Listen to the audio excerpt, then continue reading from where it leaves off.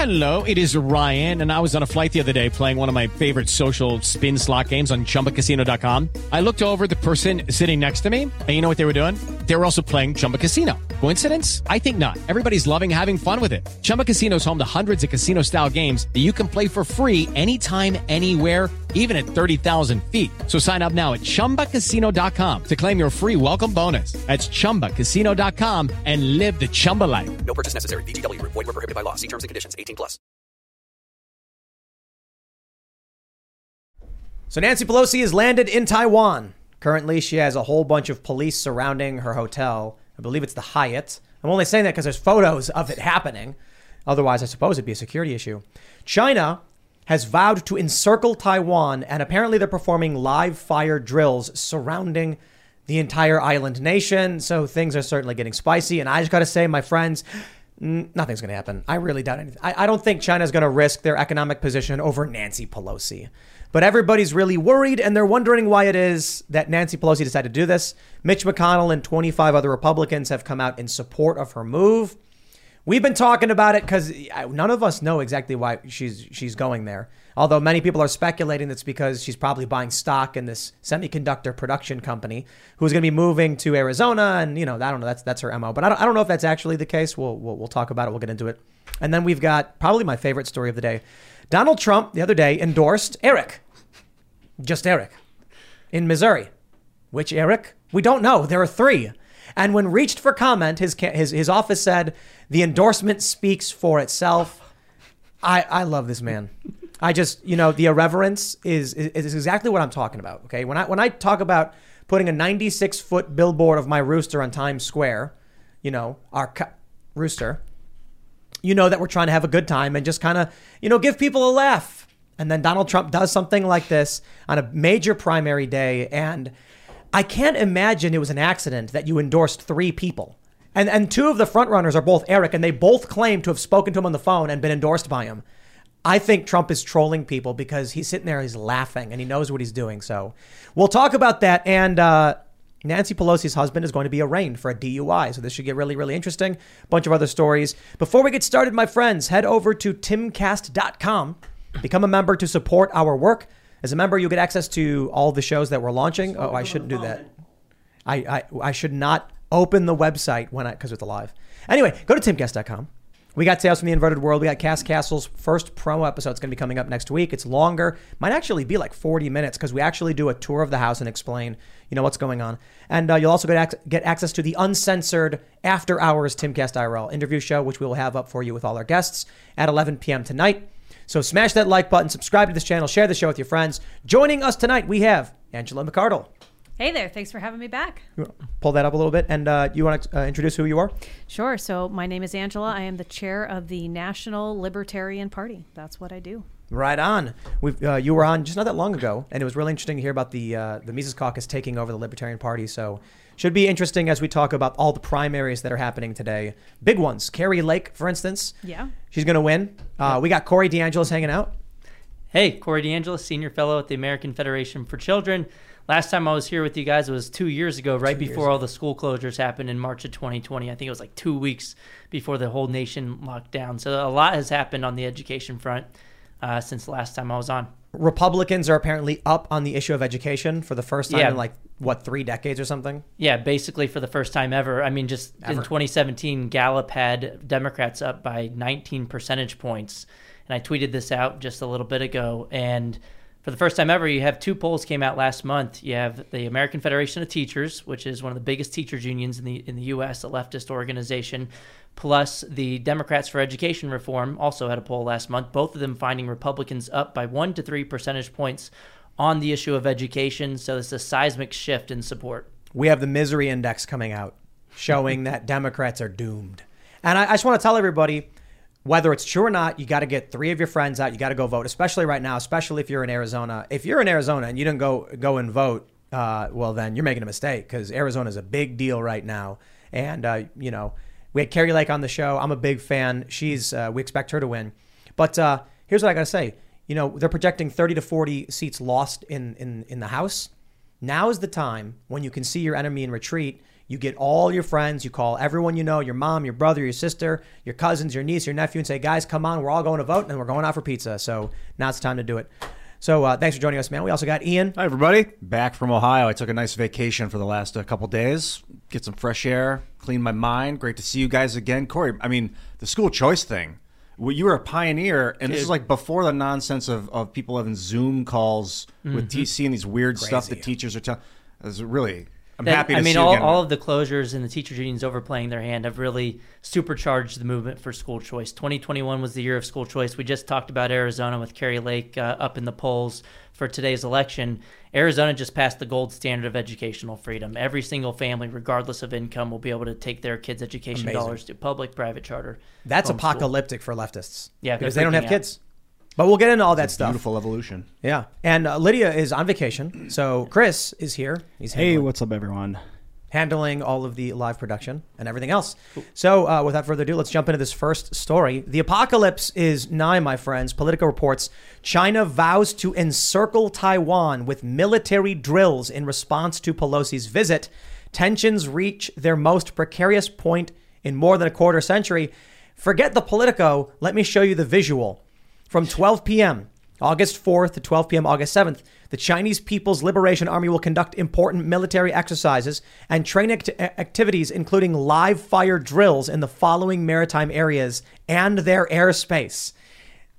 They're just announcing they're going to surround Taiwan and start firing into the air while Nancy Pelosi is in Taiwan. I don't think anything's going to happen. I don't think so. Well, I'll put it this way. This is happening. Mm-hmm. I don't want to be naive and optimistic or biased to assume nothing could happen, because we often talk about the battle at Fort Sumter, when no one thought a civil war would break out. So they're like picnicking on the hillside. Are we falling into that trap? Are we sitting here being like, they're not going to do anything to Pelosi or... No, we have to fear corporate and medical tyranny, not war on country. They do not want to pose two great economies against each other where they can suck us dry of our interest back to the Federal Reserve right now. We're not staring down real nuclear war, I don't think. Now, we could be staring down some stupid sanctions. Which they're already doing, right? On Taiwan, they're banning imports of fish or whatever it is. I don't know if it's in response to this, but I mean, at the end of the day, when you're banning imports, you're shooting yourself in the foot by reducing the amount of resources that can get into your country. So ultimately, Chinese consumers will be the ones who are hurt by these types of sanctions. I mean, it's true, but do you see those videos of all the Chinese citizens like outside the banks? They're unable to pull money out. Yeah. I mean, at a certain point, China says it's now or never. Yeah. And considering how close Taiwan is to China, and considering China considers Taiwan to be China, there's a line. You know what I mean? Like the CCP might just say, you know what? That's the line. Our economy is shot. People can't withdraw money from their banks. We're already facing this threat of Trump and the United States as an economic force is probably not going to last. They might be thinking, and this is why I don't want to exaggerate what might happen, but I also don't want to ignore the possibility. China could be looking at this like, we can wait 2 years. Donald Trump gets reelected, trade war again, economic crisis on our end. We start losing manufacturing. Or they can say, you know what? Shore up our defenses now, make the move before they do. And that might work out. I hate to say it, but it might work out okay. It might work out just fine. As long as the United States doesn't go after them with aggressive military action, ultimately what's going to happen? I mean, I feel for the people in Taiwan. Absolutely, I do. But is Taiwan a sovereign nation? I mean, if you ask Americans, the answer is yes. What are Americans? What's that based on? Like, what's their basis for making that assessment? That Taiwan is a sovereign nation?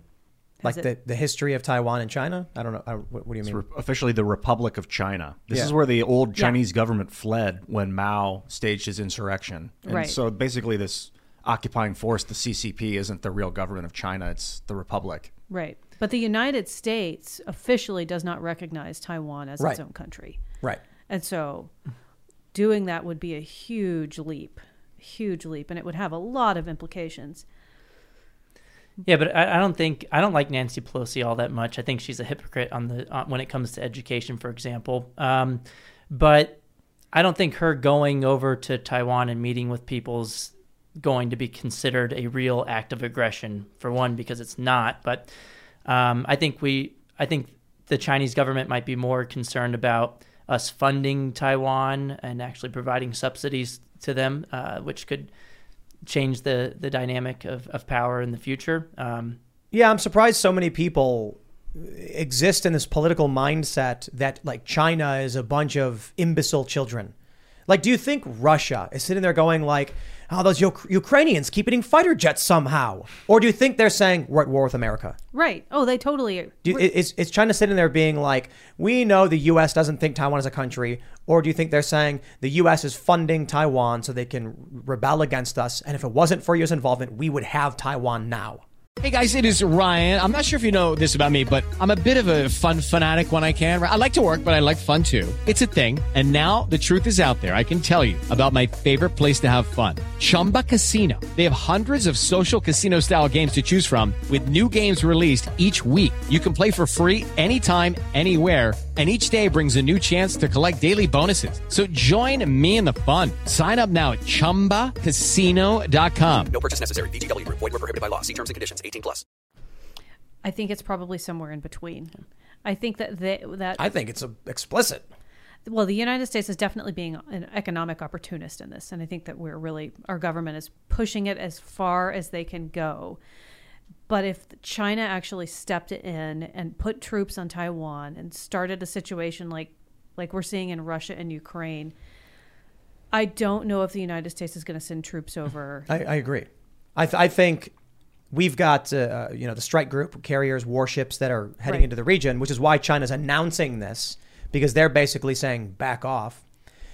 Obviously, the U.S. is the only reason China hasn't just invaded Taiwan. I mean, maybe the fact that Taiwan does have its own defense, but of course we're supporting them in many ways. We utilize Taiwan for tons of business. If it weren't for us, they would not have as much economic development, and they wouldn't have the resources to defend themselves. It looks and at the same time, we benefit China with trade as well. So they might not want to have an act of aggression against Taiwan because they don't want to lose economic trade. Not if they're already hurting. Not if Trump's already started a trade war with them. Not if their banks are already in dire straits. Not if the sentiment of the American people is that in 2 to 4, 6 years, we're going to strip all the manufacturing away from China, stop doing these deals with Chinese-made products. If they're planning ahead, I got to say, it looks to me like the next 4 years is going to be made in America. Donald Trump, he's running again. Yep. They have to pull Joe Biden out. That right there is red flag sirens for the Democrat chances of winning. What are they going to do? AOC? Actually, we have the article we're going to talk about. Yeah. And there's no way AOC beats Trump. No. Knock on wood, because maybe something happens. But if Trump wins, he's going to say exactly what he said. Do you remember when he had that quote? Michael Moore brought it up.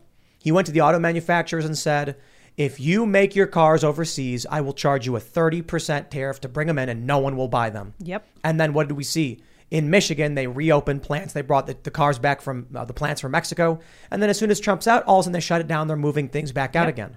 China knows this. They know it better than we do. I can only imagine that they're like looking at their watch saying, we hope Trump doesn't win.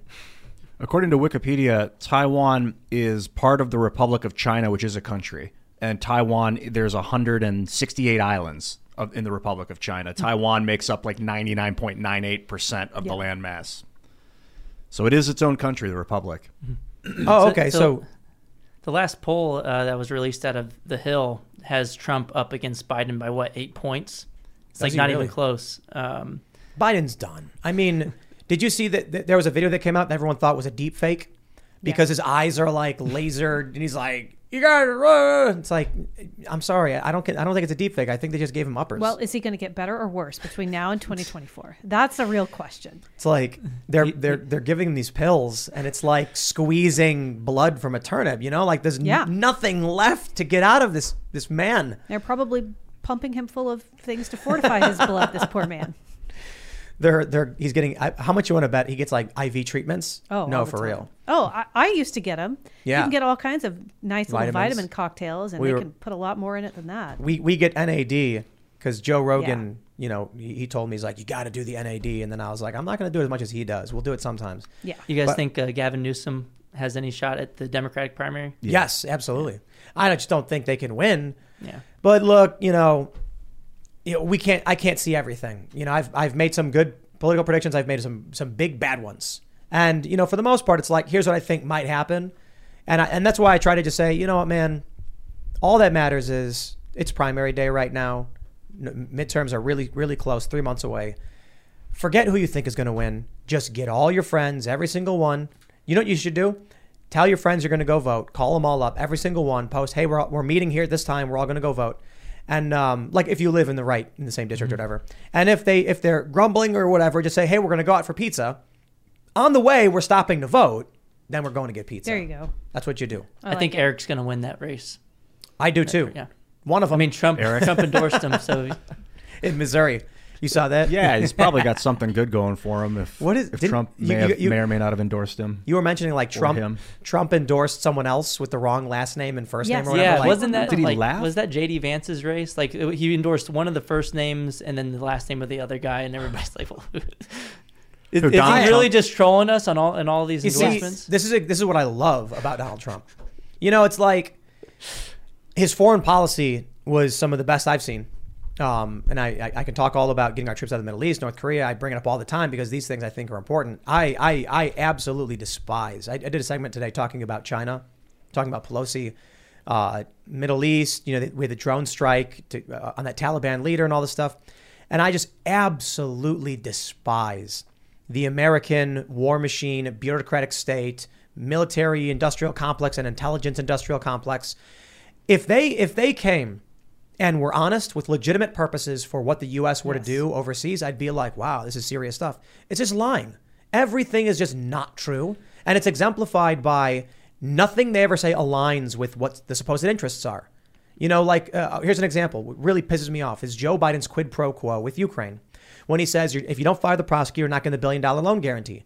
Then he says, I did this because the prosecutor was corrupt. And then we got someone in who was good. The funny thing is the prosecutor was investigating the founder of Burisma. As soon as Biden gets him fired, the founder came back to Ukraine. And then as soon as Trump came in, the founder fled. Sounds a whole lot like Biden was covering for Burisma because his son worked there. So don't give me this BS. They're spitting in our faces. Now, when they talk about the need for Taiwan and the South China Sea, I'm like, you are just liars. The Gulf of Tonkin. That happened in, what was it, the 70s? Yeah. Mm-hmm. The false flag to get us involved. 60s? Yeah. False flag, you're right, late 60s. To get us involved in Vietnam. I was not alive.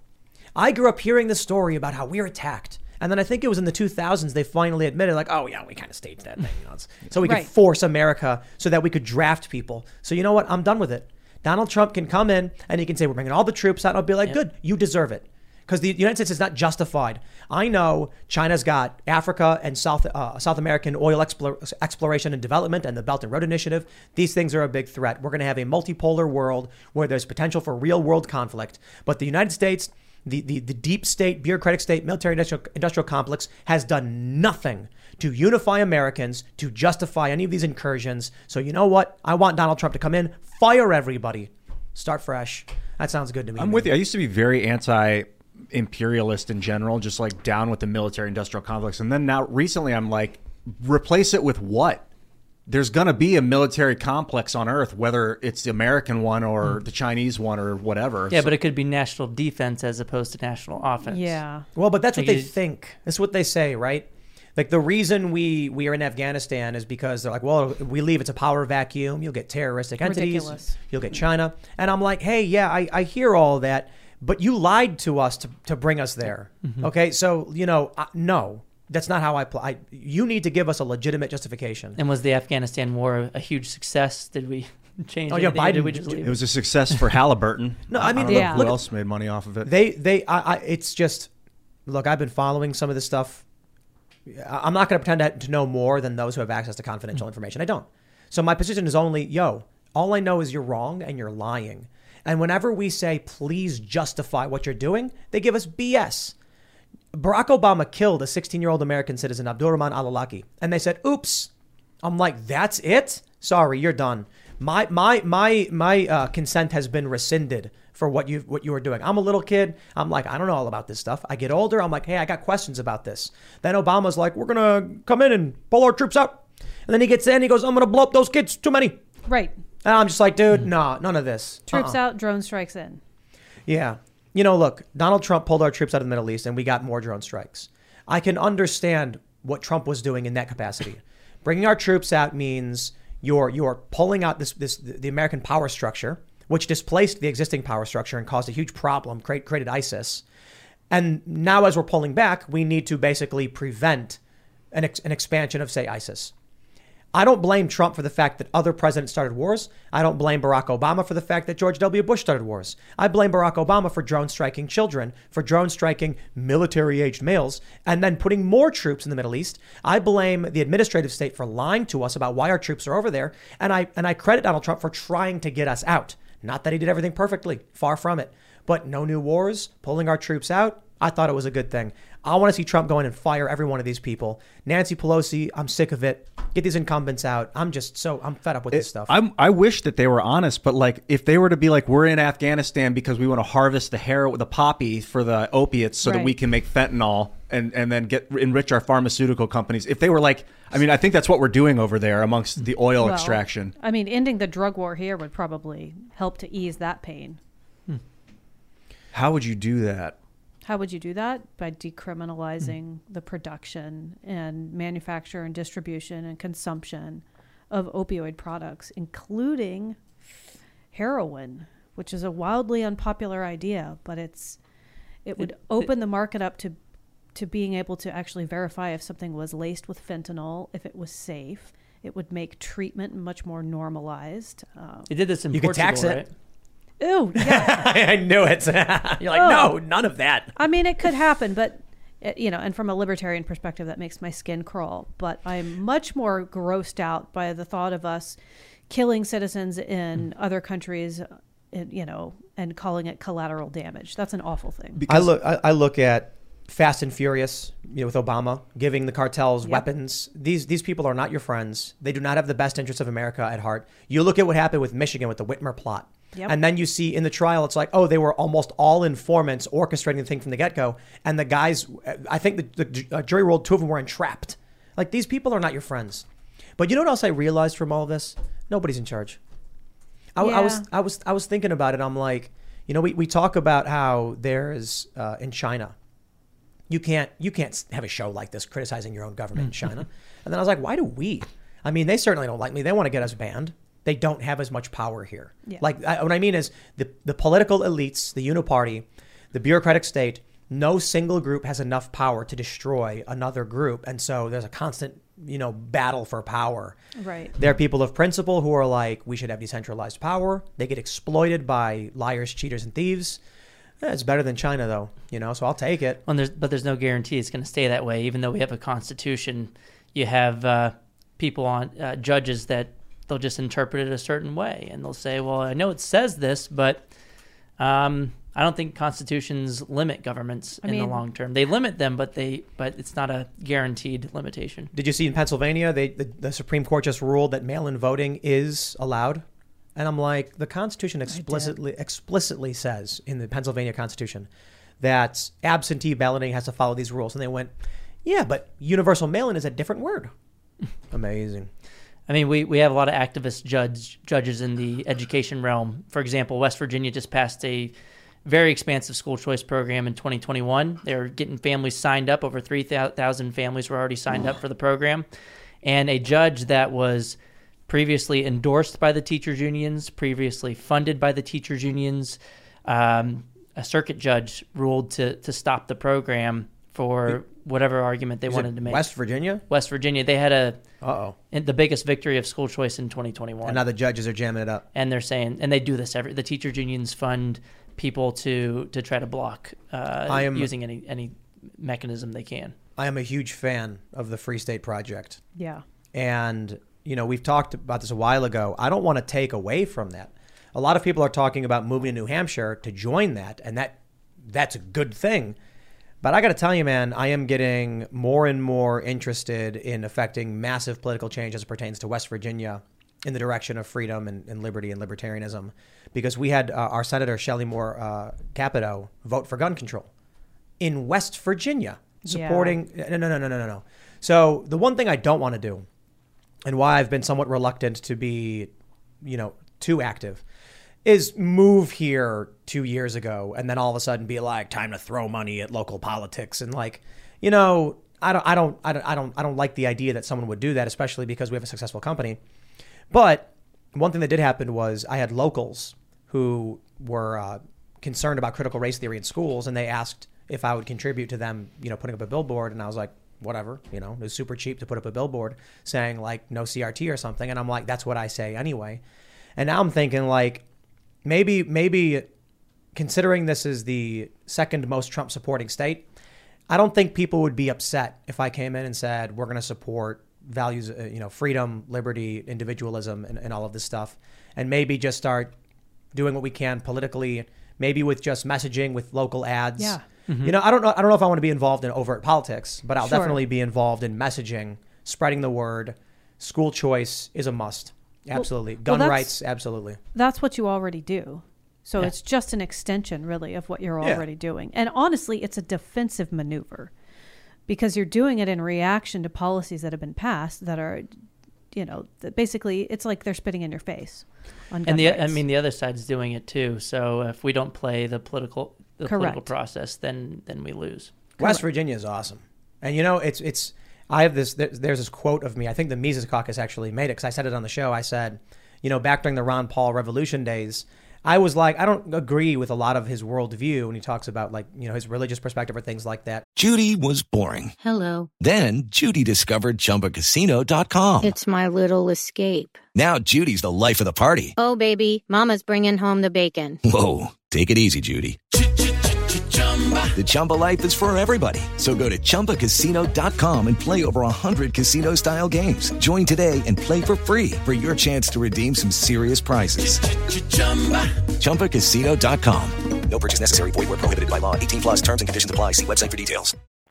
But I prefer him over everyone else because he was like, I'm going to leave you alone. And I was like, hey, I dig it. Okay, Yes. I'll be over here doing my thing with my friends and you go over there and then we got no beef.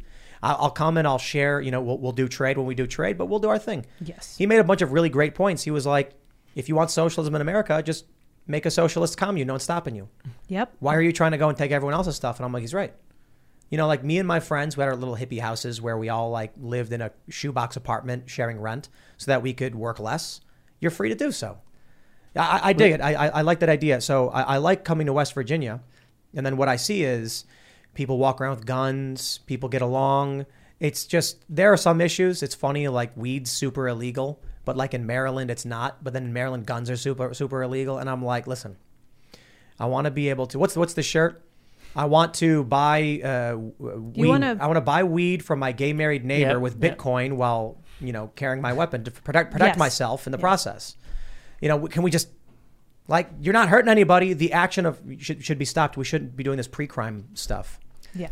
And I think this socialist doomsday scenario could turn out in the future if we don't free kids from the government school system. And I think, you know, hey, I haven't been here in 2 years, but a lot has changed over the last 2 years. And I think part of that is because when the government school teachers unions closed the schools for so long, even lobbied the CDC to do so, families started to see that the schools that they thought their kids were in, that they otherwise thought were doing a good job based on the state ratings or whether they were getting good grades on their report cards, started to see that there was another dimension of school quality that they hadn't really thought about as much, which is whether the school is teaching in a way that aligns with your family's values. So you mentioned CRT earlier. There's gender ideology in the classroom now as well. And just left versus right bias in the classroom as well. That could, that's really increased the momentum for school choice as well. Let me pull up this tweet from you, actually. So Corey A. DeAngelis on Twitter says the GOP has a golden opportunity to become the parents' party. And you linked to this this data showing that Republicans are now favored on the issue of education for basically the first time ever. Yep. Is it really ever? Yeah, well, according to this chart, it's going back 2 decades at least. And I don't recall a time of Democrats ever being down on the issue of education. This is a seismic shift. It's like a double-digit swing in the other direction. This is apocalyptic for the left. Yep. Because, as we often mention, and I don't mean to be crass, they're substantially more likely to abort their children. They're substantially more likely to give drugs to their children, which will prevent the ability to reproduce. they're substantially more likely, just in general, not to have families. So as the saying goes, leftists don't have kids, they have yours. They need to be able to convert the children of moderates and conservatives. Otherwise, their ideology ceases to exist. And this is why Terry McAuliffe in Virginia had to say, I don't think parents should be telling schools what they should teach. It's a deeply ingrained belief that the kids belong to the government schools. This idea that it takes a village. Well, it turns out it's a deeply unpopular belief, especially after the school system treated families so bad after the past couple of years. And I think the opponent, the Republican, Glenn Youngkin, tapped into something which could be a blueprint for success for the GOP and libertarians as well going forward. Because how are you going to defend this idea that parents shouldn't have a say in their kids' education? Yeah, it's insane for any ideology too. It doesn't just because it happens to be on the backs of people that were like talking to kids about sexuality. It doesn't matter. You want to talk to kids about religion and tell them not to tell their parents? It's still messed up. You still don't do that stuff. We have entrusted the public schools. They violated trust, in my opinion. Can you real quick give an explain what school choice exactly is? Yeah, the money that would have followed you to the government-run school, on average in the U.S., according to 2019 data from the Census Bureau, was about $16,000 per kid. Wow. If you want to take it to the government school, you can. If you like your public school, you can keep your public school, but for real. But if not, about half of the funding or so, depending on the law that you pass, will follow the child usually to something called an education savings account, which the parents could use for private school tuition, for a charter school, for home-based learning options like a micro school, for example. It's the idea that the money follows the child. It's time to start calling this universal school access. Yeah. We advocate for universal school access for all children. You oppose access to schooling for children? You monster. I just call it funding students, not systems. It puts the other side on defense because if you want to fight against me, you have to argue why we should fund the system and not the student. So it's a sure. I'm going to call it universal school access. And look, I'm in favor of both. Universal school access for all families. USA. Tweet it out. Listen. A impoverished family should have the right to get access to the school for their kids that they think is right for them, don't you? I mean, you don't think we should segregate schools, do you? No, and I think that there we go. Kids in Universal school incredibly violent, dangerous inner city school systems should be able to go to school somewhere else if the funding is there. Honestly, from a libertarian perspective, I say just get rid of as much public education as possible.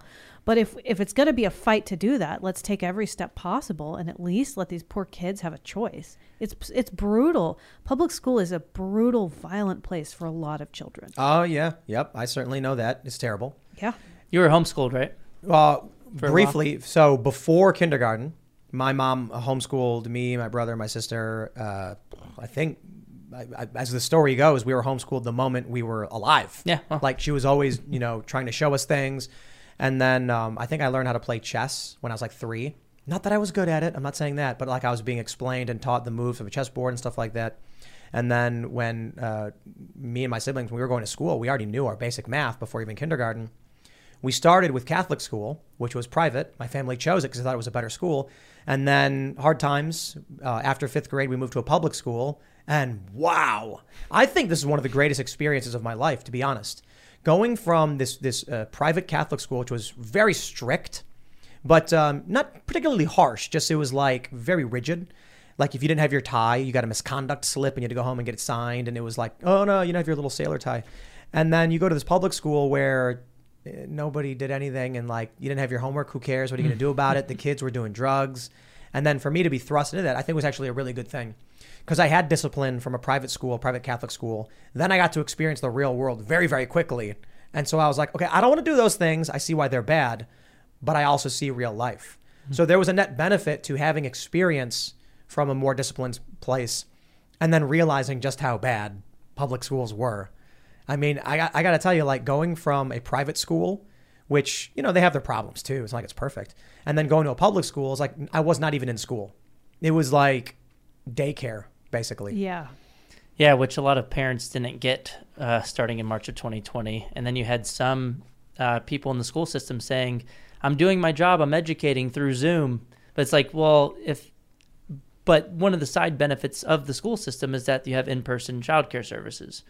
And taxpayers have agreed to pay $15,000, $16,000 per year. I would say they don't agree in the current situation either, but they certainly wouldn't have agreed to raise taxes as much as they have if the only benefit you were getting was something that could be done via Khan Academy for free. How about Zoom detention? Remember that? Yeah. Log into Zoom and stare at a blank screen for And have 30 the cops minutes. come to your house if there was a Nerf gun behind you on the wall. That happened too. I had Saturday detention once. I went to high school very briefly, and I can't remember what happened. I think I cut class or something because it was just so awful. And then they did this thing where they changed our schedule. So I'm in 8th grade, and it's like 7:30 in the morning until 2:30 is school. And then when we start high school, the local high school says we're doing 10:45 a.m. to 5:30 p.m., which was like a huge shock to all of the freshmen coming in. So I was just like, this is ridiculous, and I left. So I come back and they're like, Saturday detention for you. And then I was like, what happens if I don't come to Saturday detention? Like, you get another one. And I was like, okay. And what happens if I don't go to that? And they're like, you get another one. And I was like, I don't think you're understanding what this means. And I'm like, okay. And then I just didn't go. Like, nothing happened. It's nonsense. Even then, now Zoom detention is funny. It's like, turn your tablet on and then sit in your room, I guess. You're like playing video games or something. And at the same time, you had the teachers union board members vacationing in Puerto Rico saying there's no way I can go to work in person, but I can be sitting here on the beach tweeting out photos on Instagram. Well, if it was safe enough to travel on vacation, why wasn't it safe enough to go back to work? They're full of it, man. And you know, it doesn't even matter. I don't want to have a political argument over schools with like teachers in the unions. I'm like, my attitude is strictly, you know, hey, good for them. If you like your teachers and you like what's going on, that's really, really great for you. I think we need universal school access for kids. And, you know, that way, you know, not every teacher is good. And so the parents need to decide, you know, what the proper schooling is, and they shouldn't be barred from that. So if you have a kid who's let me ask you this. Is it unreasonable? If you have a kid who lives in a poor area, the parents should be allowed to have that kid go to a wealthier neighborhood school, right? Yep. That's universal school access. That's what we're fighting for the underprivileged inner city kids to go to where the rich white kids get to go, right? And if you look at the percentage of people from different backgrounds who are using these existing programs, it tends to be lower income families. Charter schools, you look at National Center for Education Statistics data, more likely to have a higher proportion of non-white students and more likely to have a higher proportion of low income students. You look at the DC voucher program, for example, where I live, and the average household income of students using that program, I think, is about $28,000 per household in DC. 95% of the students using the program in D.C. are black or Hispanic, yet you had the Biden administration coming out against the program with funding following the child. What's their argument against universal school access? You're stealing money from the public schools, to which I respond, the money doesn't belong to the government schools. Education funding is meant for educating the child, not for propping up and protecting a particular institution. Why should poor children be barred from going to the fancier, wealthy private schools? We should guarantee universal school access so the families can get a voucher and go to the wealthy private school or the public school in the better area. Universal school access. Well, what's funny is the left supports a whole bunch of initiatives that allow public money, taxpayer funding, to follow the decision of the family or student for higher education. We have the Pell Grant for low-income kids. We have the GI Bill for veterans. You can take the money to a public, private, religious, or non-religious university. It doesn't have to go to one particular place based on your address. We do the same thing with Head Start and pre-K programs. The families can choose religious or non-religious private providers of pre-K, and that's the funding following the student. We do the same thing with food stamps for grocery stores. You can take the money to Walmart, Trader Joe's, Safeway. You don't have to take the money to a residentially assigned government-run grocery store. What happens if everybody signs on to this and then all the kids from the surrounding area want to go to this one school that's really good? It overloads their capacity.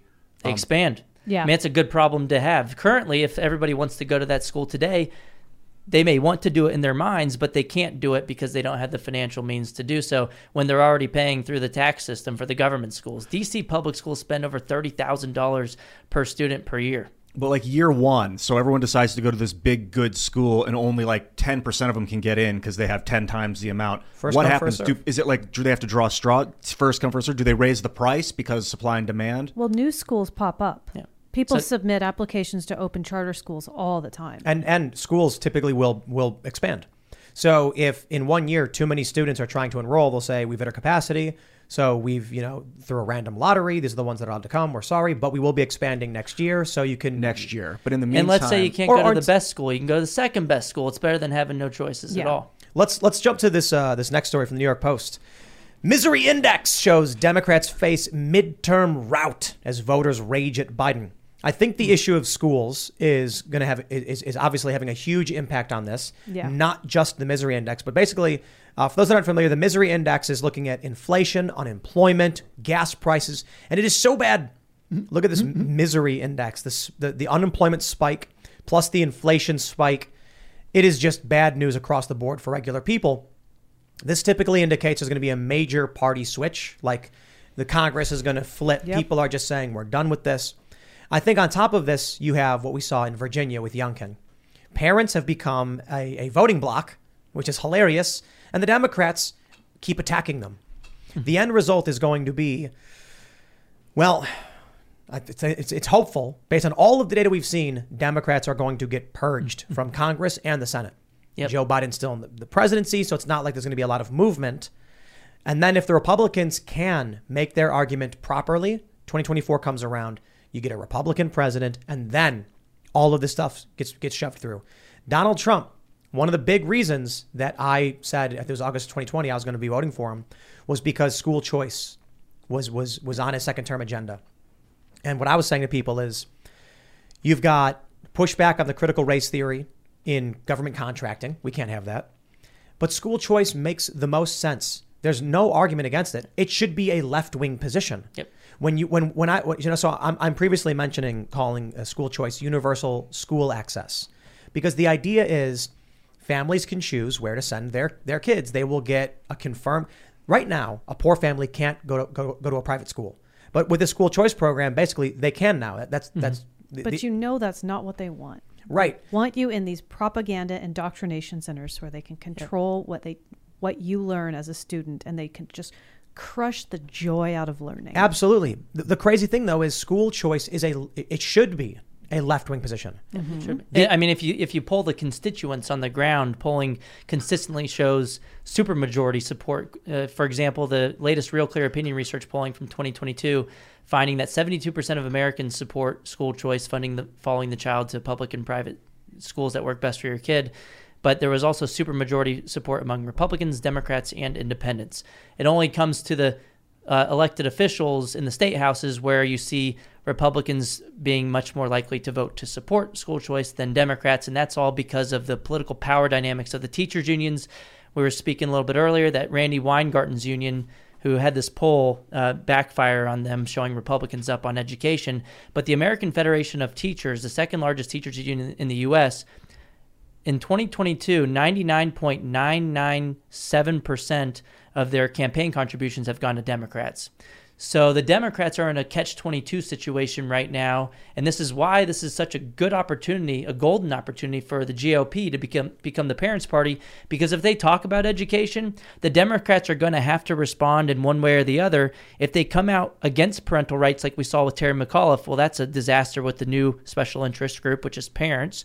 But if they come out for parental rights, well, then Randy Weingarten and the unions are going to get mad. I want to, Ian, do you mind talking about what you were mentioning before the show with your family?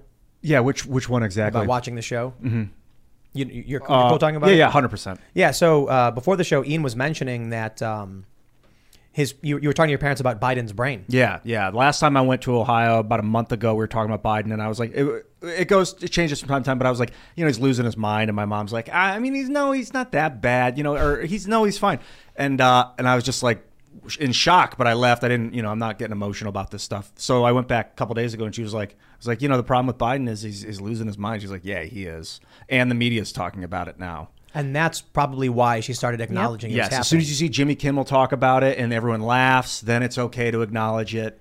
This was a really great example. I was like, I was saying to Ian, I was like, tell them that we on this show have been showing examples of this for years. The true and honest shot of pressure. And so they need to look. It's not about watching this show. It's about watching shows in this area where maybe it's because we're younger and more attuned to what's going on. We see these things. We know what's happening. But when they sit and they watch corporate press, they're not realizing it. They're way far behind everyone else. The reason I bring this up is this is why Democrats retain power, because regular people aren't, I shouldn't say regular people, but the older generation is not getting real information. Right. They are getting fake news from the corporate propagandists. I mean, weren't they saying that people who were questioning Biden's cognitive abilities were making fun of like a stuttering Yeah. issue that he had. Yes. Wasn't that That was was one a of their thing. first defense tactics. I've never seen someone with a stuttering problem put a medal on someone's neck backwards and walk off stage the wrong direction. That's not stuttering. Well, to be fair, it is a common symptom of stuttering when you reach out to shake invisible hands, when you say words that aren't real. Everybody knows when you have a stutter, you don't just stutter, you also make words up. Like Batacaf Care and Next Nalrescent and Trinidad Shabbat Pressure. You accidentally put your son on boards of oil companies. Yes. And The most common and symptom. read off Yes. the end of quote. Getting too close to small children. You know, The doctor's sniffing. like, Oh yeah, we talk about that a lot too. Is the way he handles kids on stage, the way that he smells. And He's not women. actually sniffing the hair. It's just And It's women. just so disturbing. Another symptom Oh yeah, of stuttering. Tara Reid. I brought up Tara Reid. We talked about that for a while. I mean, the Biden Tara Reid allegation against Biden is damning. I'm just imagining there's like a little boy and he's stuttering. And the doctor's like, we couldn't help but you have all of the symptoms of a stutter. You're repeating the first syllable of the word over and over again, and your son has been placed on the board of an energy company in Ukraine. I've been doing that since I was 9, man. Oh no!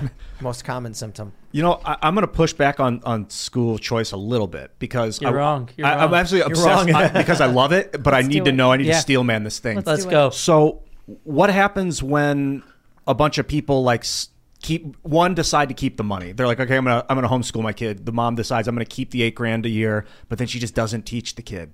That's already happening in the government schools. You want to get rid of all government schools because some of them don't teach anything? Yeah, I mean, this I'll is tell using you. an outlier. But let's more directly respond to the point. I'll make one point real quick. Yep. When I went to school, I had teachers who didn't teach us anything, and it was punishment. It was prison. So it's ungovernable. Do you think it's ungovernable? No, we have just like a health savings account where you can only use the funding for health services. It's an education Or like an savings EBT account. card for Yep. for education? So you can't go and buy, big screen TVs. If you do, you'll be in trouble for fraud. Even if you did, I think that'd be a better use of the funds than throwing them to an endless money pit into the government school system. Hiring more I- guidance counselors. I got to tell you, I think many kids would be better off not in these schools Yeah. and not being educated at all. Yep. Because some of these schools are doing worse than nothing. Oh yeah. So the other question is, what do you do in the situation where the surrounding schools all send their kids to the middle, this one really good school, and then they all lose money and start to go out of business or have to fire teachers, and you've got these like derelict schools that are half. I mean, that's the argument that I just want to jump in. Like, imagine there was a bakery that sold turd rolls and nobody wanted them, but the government was forcing by taking your tax money and then funding the turd roll bakery. And then one day someone comes along and says people should get a choice on what they eat for breakfast and they shouldn't have to send their kids to the turd roll bakery. If the turd roll bakery collapses and all the bakers get fired, I'm sorry, dude, people just don't want to eat crap. Yeah. So the problem is, it's not a good argument to trap the kids in there. like, the thing about a business is that they can fail when they do bad. The bad thing about business is that they can become exploitative when they grow large and cumbersome, like, Starbucks, for instance. With the Lucky Land Slots, you can get lucky just about anywhere. This is your captain speaking. We've got clear runway and the weather's fine, but we're just going to circle up here a while and get lucky. No, nothing like that. It's just these cash prizes add up quick. So I suggest you sit back, keep your tray table upright, and start getting lucky. Play for free at LuckyLandSlots.com. Are you feeling lucky? No purchase necessary. Void where prohibited by law. 18+ terms and conditions apply. See website for details. When they start shoving out, or I shouldn't single them out. Any major fast food can shove out local mom and pop shops. There's a problem when they grow too large. But we can address the problem of monopolies. We also need to address the problem of unfallible government institution, perceivably. Like, well, the school, if it's not doing well, give it more money. It's like, no. And you got to recognize that there is no utopian school solution because human beings are imperfect, fallible creatures. So we can't make any system perfect, but we can remove government monopolies and government incentives for corruption and coercive school policies. What do you think about curriculum? One more on that point. The reality is school choice is a rising tide that lifts all boats. Competition leads to improvements in every sector of society, including in K-12 education.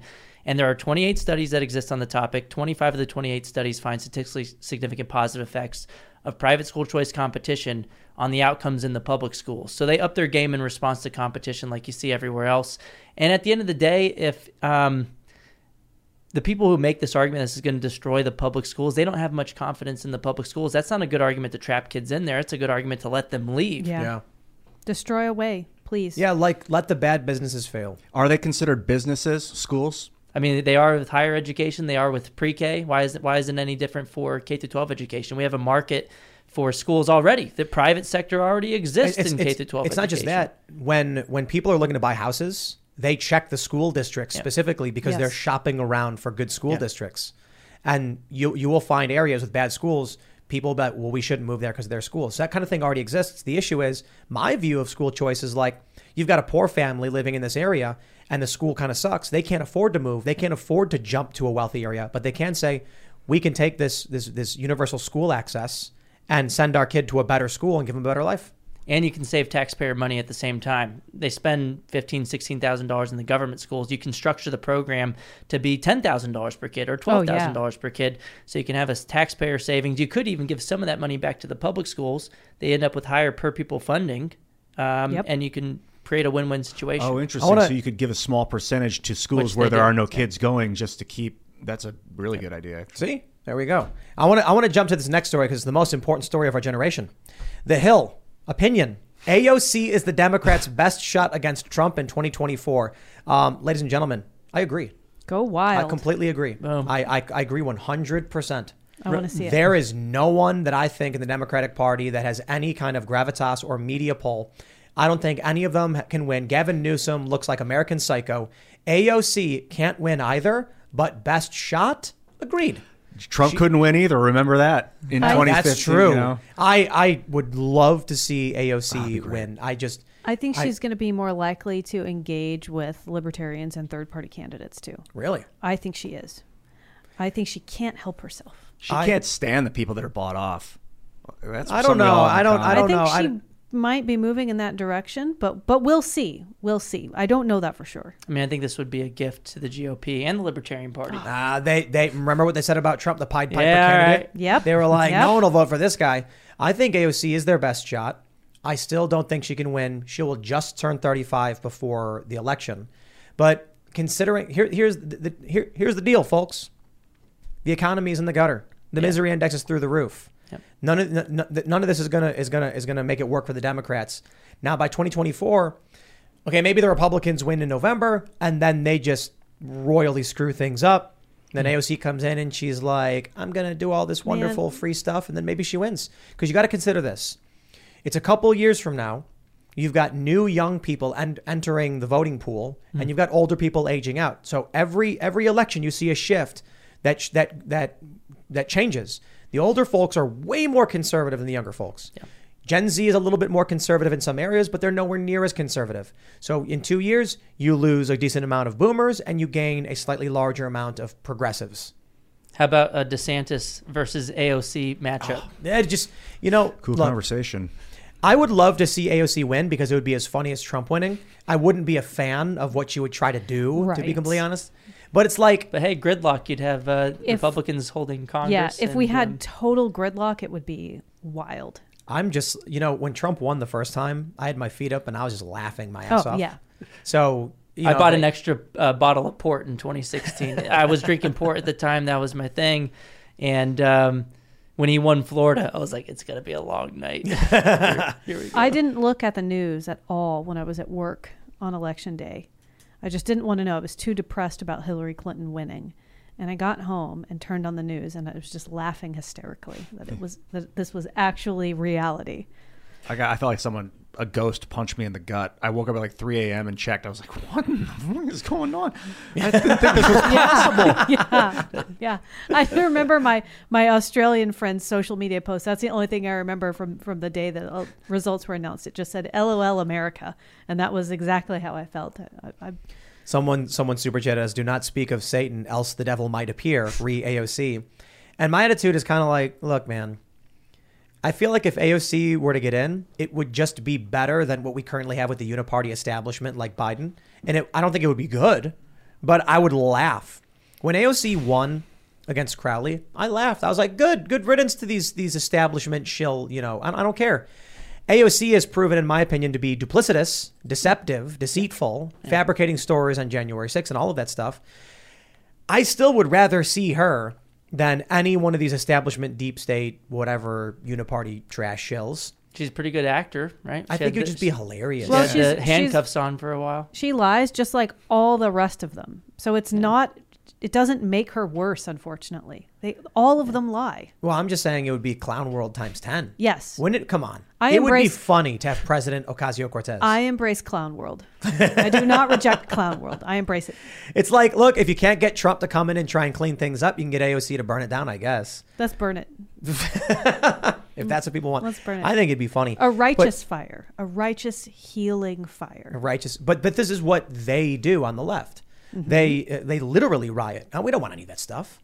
You know, Donald Trump coming in, I want him to fire everybody. Oh yeah, please don't burn it literally. Let's just destroy it ideologically and make it into a joke. I'm imagining AOC. She's sitting at like the Situation Room, and the CIA comes in. They're like, Madam President, we have these kill lists, the disposition matrix. These are the people we got to assassinate. And she's just like, no.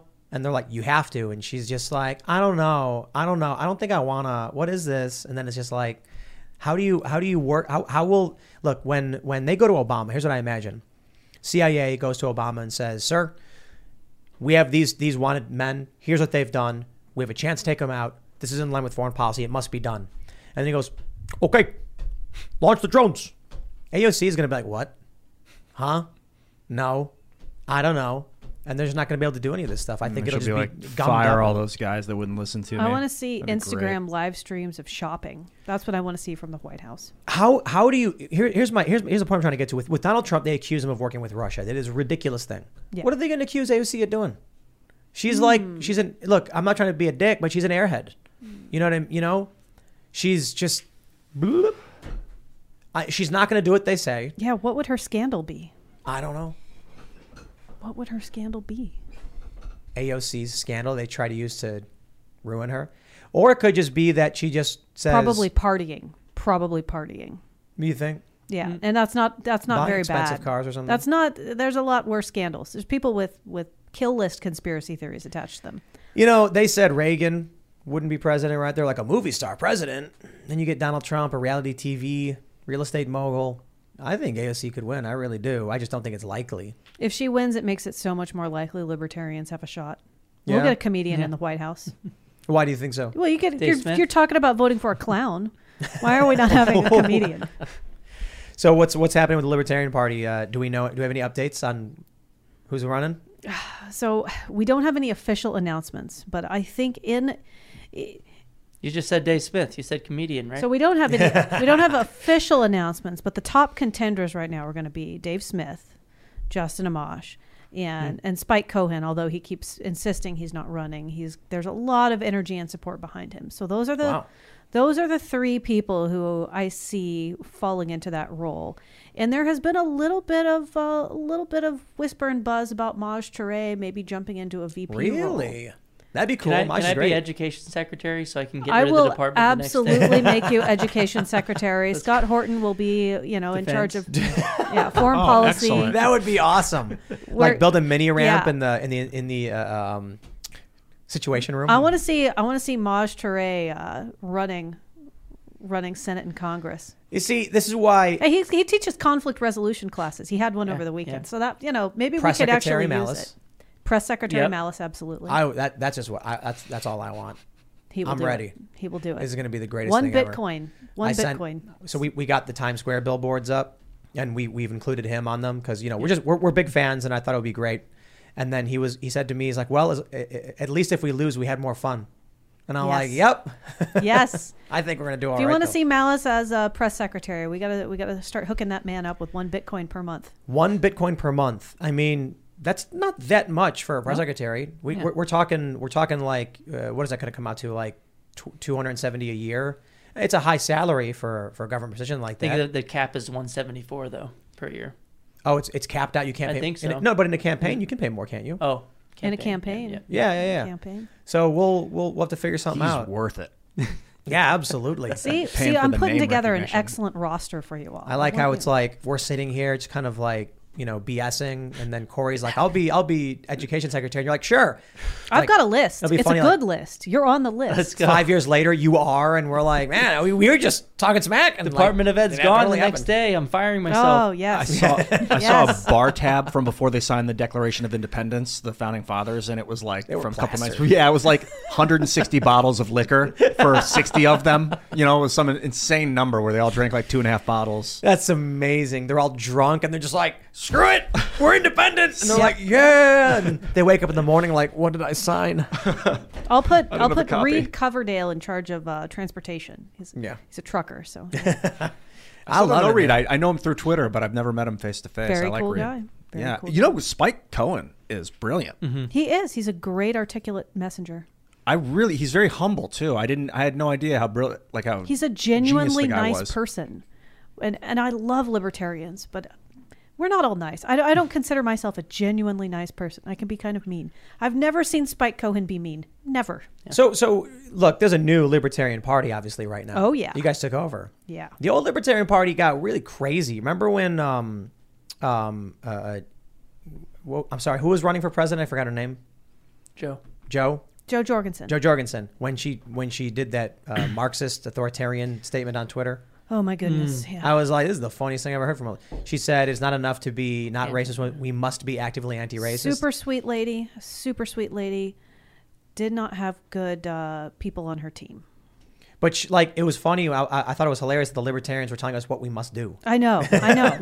It was very painful. What we must do. What was the party's stance on like the closures and the lockdowns at the time? So the party did not make a single statement, not on their website, not email, not social media, not Twitter, nothing for an entire year. Come on, this is your opportunity. This is the time to do this. This is your time to shine. Ball whiffed. So we have come out very strong opposition under new leadership to lockdowns, all manner of mandates, vaccine mandates, war. What I don't understand how look. It sounds to me like the Libertarian Party was taken over before you guys. It was taken over in 2006 by the insider term is pragmatists, but you could consider them as more centrist, moderate types.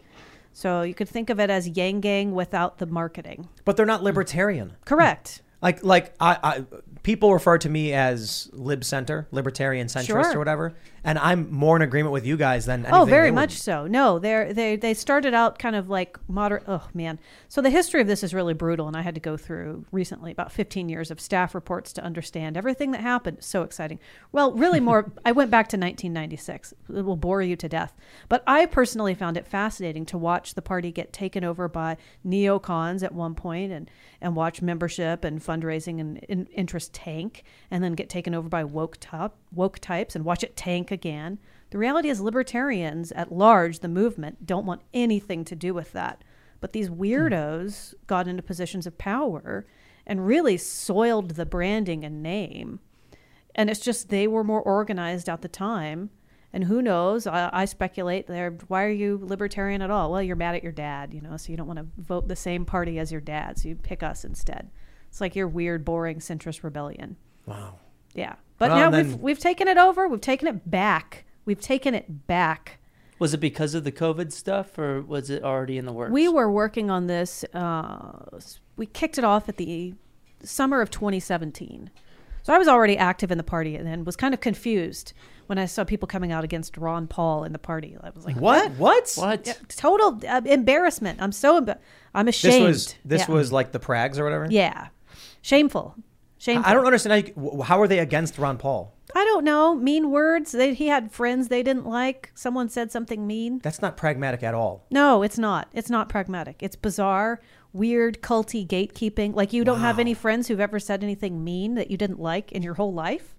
It's an unreasonable, not weird human position. Because if you're libertarian in any respect, Ron Paul being like, I'm going to leave you alone, you're like, okay. Amazing. We're done. Perfect. The man has done so much to advance liberty. And in spite of these weirdos who had control of the party for a few years, Ron Paul, even in the Republican Party, grew the Libertarian Party tenfold because a lot of times people would get politically engaged. They would go where Ron Paul was at and they would say, the rest of the party is nothing like you.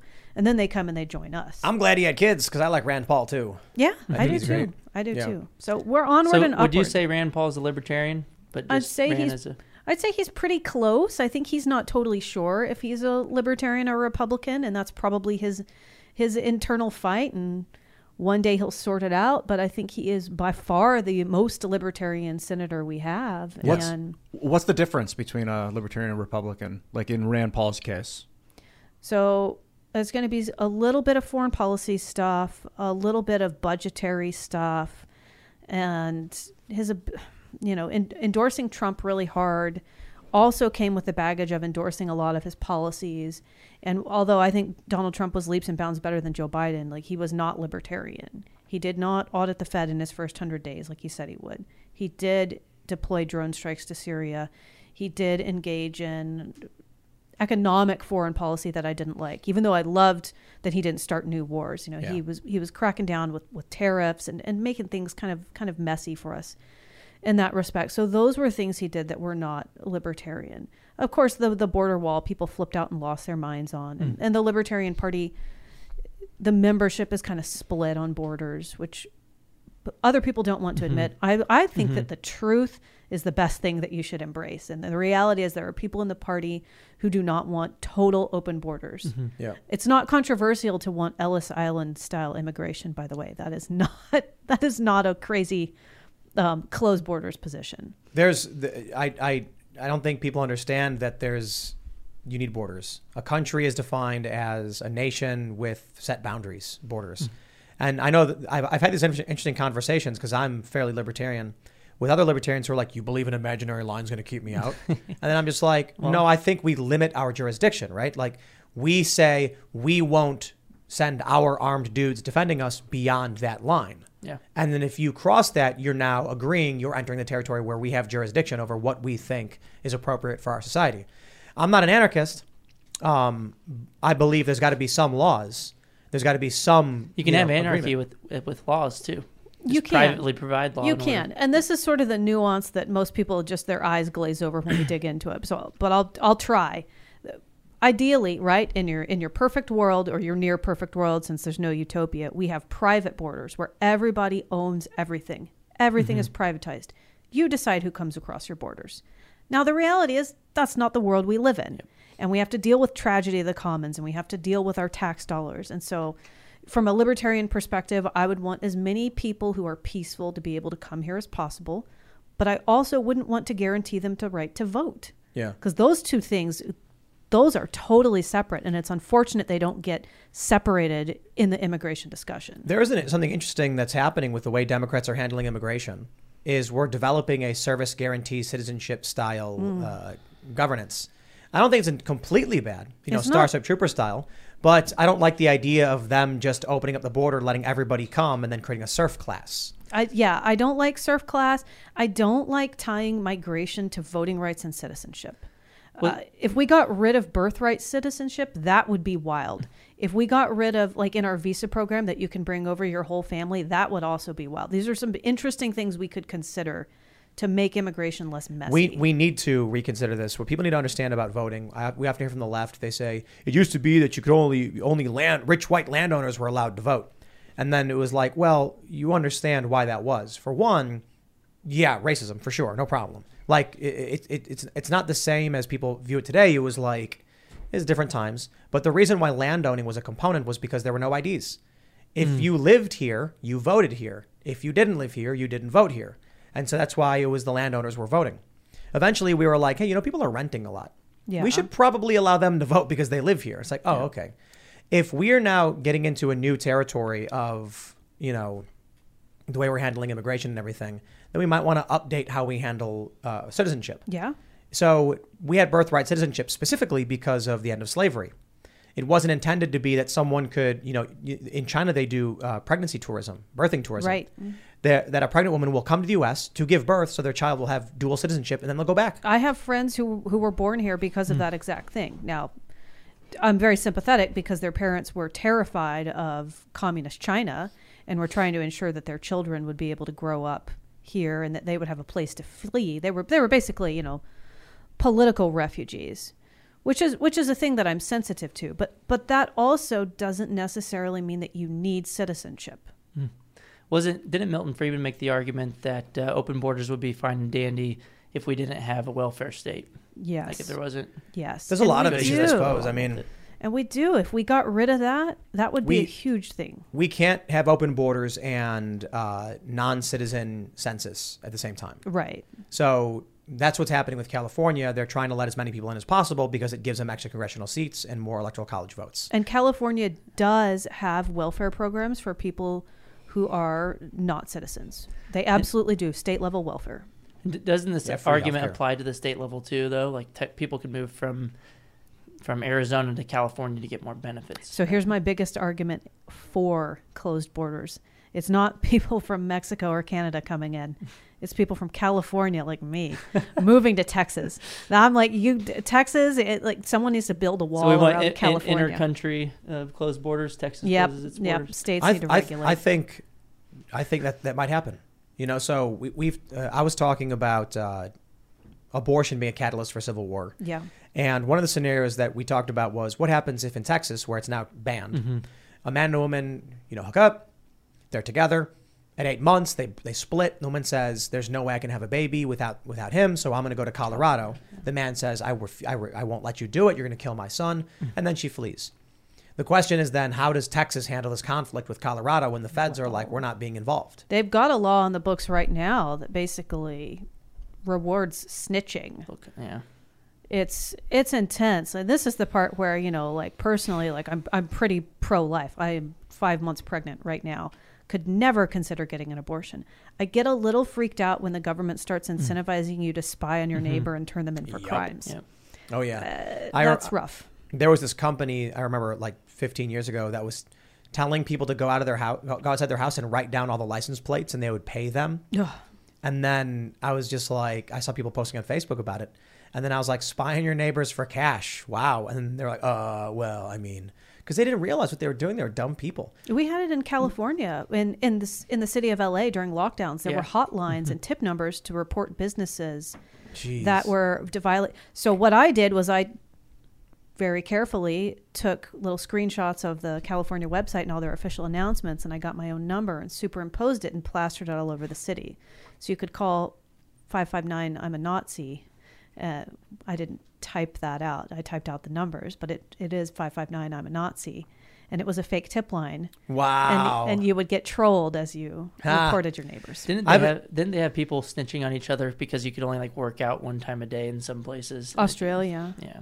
I was thinking about the scenario, and then one thing I was thinking of is it's probably easier to put it as, what happens if in Texas there's a federal military base? Yes. And there's a woman and a man, and they have a kid, and then at 8 months she's either a service woman or something, and so she goes in for this procedure and they approve it.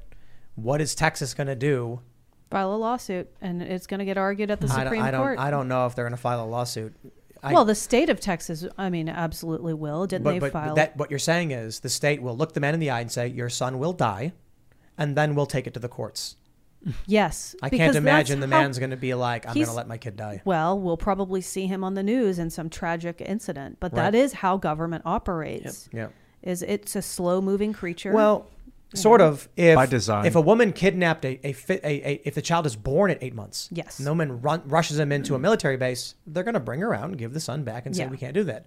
But if it's in her womb, they can say, it's viable. We could deliver it, but we're going to kill it. See, and that's why we have Judy was boring. Hello. Then Judy discovered ChumbaCasino.com. It's my little escape. Now Judy's the life of the party. Oh, baby, mama's bringing home the bacon. Whoa, take it easy, Judy. The Chumba life is for everybody. So go to ChumbaCasino.com and play over 100 casino-style games. Join today and play for free for your chance to redeem some serious prizes. ChumbaCasino.com. No purchase necessary. Void where prohibited by law. 18 plus terms and conditions apply. See website for details. Man, it's terrible. But the reality is that people do not agree. And I think some of them are being disingenuous. But they do not agree about when human life begins. And that's what got us into this whole argument. I know. I like abortion is such a topic that when it comes up, we go crazy. But I just have to say, Life begins at conception. There you go. There's anyone who's arguing otherwise is lying to you. Period. That's when life begins. Now you can argue human consciousness. You can argue ensoulment. You can argue all those things happen at different points. I don't care. But a unique set of DNA is in cellular reproduction, independent. That's life. And the goalposts will move in this argument, I think, throughout eternity, which is why I am so in favor of people just peacefully separating in this country as much as they can. As much as they can. If that just means strong federalism and aggressive states' rights, I'll take that over something worse. We saw what happened, when we had some states that believed in denying personhood and some states that didn't. And you got people like John Brown.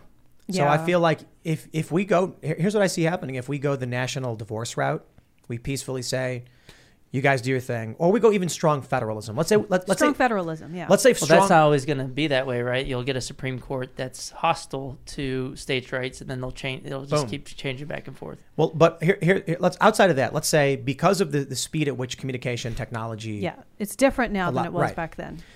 Let's say we get strong federalism. We end up with Republicans winning in November. We end up with Donald Trump winning in 2024, and then people just these people are like Trump fires everybody. All of a sudden, the administrative state at the federal level is crippled. The federal government loses tons of power. Texas says, Colorado, we don't care what you do. Then what happens when you get one of these scenarios where a guy's son is taken? Because the woman is pregnant and she says, I'm not going to deliver this for you because we're fighting and we don't like each other anymore. This guy goes to Texas without a strong federal government to intervene. Texas either says, yes, we'll help save your son, or we won't. They might say, look, we're not going to go and take a woman. Like it's never going to happen. So he says, I'm forming a posse. What does Colorado do when a band of armed dudes go in to rescue their child? What would happen if a woman kidnapped the 2-year-old child, jumped state lines, and law enforcement across the board said, we will not get you your son back? Even though we know it's a crime, we know your son's in danger, and she has expressed she will kill him. I think that you're likely to have a violent standoff, which is terrible. Yeah. But we are already encountering situations like that. I mean, what happened with Ammon Bundy? Right. Like, it's just... They killed that guy. You saw that video? It was terrible. They in the car. So this is when, for those who aren't familiar, they were occupying... First, it's the land dispute. Then it was they were occupying a BLM building. And there's a video of this group driving in a car. And then you see the window shatter. They were fired at. Dude jumps out. And then I could be wrong. It's been a long time, but he reaches into his chest holster or something, and then they just unload on him. This is a Bureau of Land Management building. You said BLM, yeah. Yeah, Bureau of Land Management. Not to be confused with. And it was like the second incident with the Bundys, I think. And this guy, they argued, well, he reached for weapons, so we shot him. And then people pointed out, you shot at him first, and he was reaching in self-defense. This is why we need police choice. We talked about this 2 years ago. Privatize the police. I'm not as libertarian as y'all when it comes to all of that stuff. I mean, you agree with school choice, right? The reason that schools do such a shitty job is because they have geographic monopolies. You can make the same argument for police departments. You can't hold them accountable from the bottom up if they either discriminate and kill innocent people, or if they just don't come in time. But it is different. It's law enforcement. We have people with guns going around shooting people. We need strict accountability. We need a set of ground rules that apply to everybody, constitutional rights. So what I like is duly elected law enforcement. Sheriffs. Yep. I don't like appointed police in big cities that are super crooked. I would go either way. I would go duly elected law enforcement or privatized police where their contracts they're not continued in perpetuity. That is very important. I think police should be held to a higher standard. Yes, they should. We got to end qualified immunity. That's really critical. And we need to make it much easier to go after their bail or their bond or their insurance, because you can do that, but it's so difficult and complicated and obnoxious. It should just be possible. I really just think it comes down to we have a cultural problem. We do. Absolutely. So if, I look at these old tropes of officer friendly. He's walking down, everyone's waving, a free hot dog for you, officer. And the cop was concerned that if he screwed up, the whole community is going to get mad at him. So he's got to be this good guy. Yeah. These days, it's like you're in a city and the cop's like, don't know you, don't care, tell it to a judge. Yep. I'm not sticking my neck out for you. You get a cop who accidentally commits a crime, and then they cover for him. In New York, I personally witnessed false arrest of a photographer. I was lucky enough to have filmed it. And then the false charges were dropped and the cops lied under oath and got away with it. I've seen him shoot at and harass homeless people in Skid Row. Now, I know that a lot of homeless people in Skid Row have psychological issues. They can be a danger to others and themselves. But I've spent years down there doing volunteer work and completely unarmed, and I've been able to de-escalate situations with violent people. So I'm a small woman, and so I didn't have the need to shoot anyone. I would like to think that law enforcement with proper training can at least be as good as I am. Cultural decay in cities. You know, as far as I've experienced living in the suburbs and in rural areas, no issue with sheriff's department. Deputies always calm, reasonable. It's probably because of density. Yeah. In New York, though, I lived on the block where a black nationalist executed 2 cops minding their own business, sitting in a car.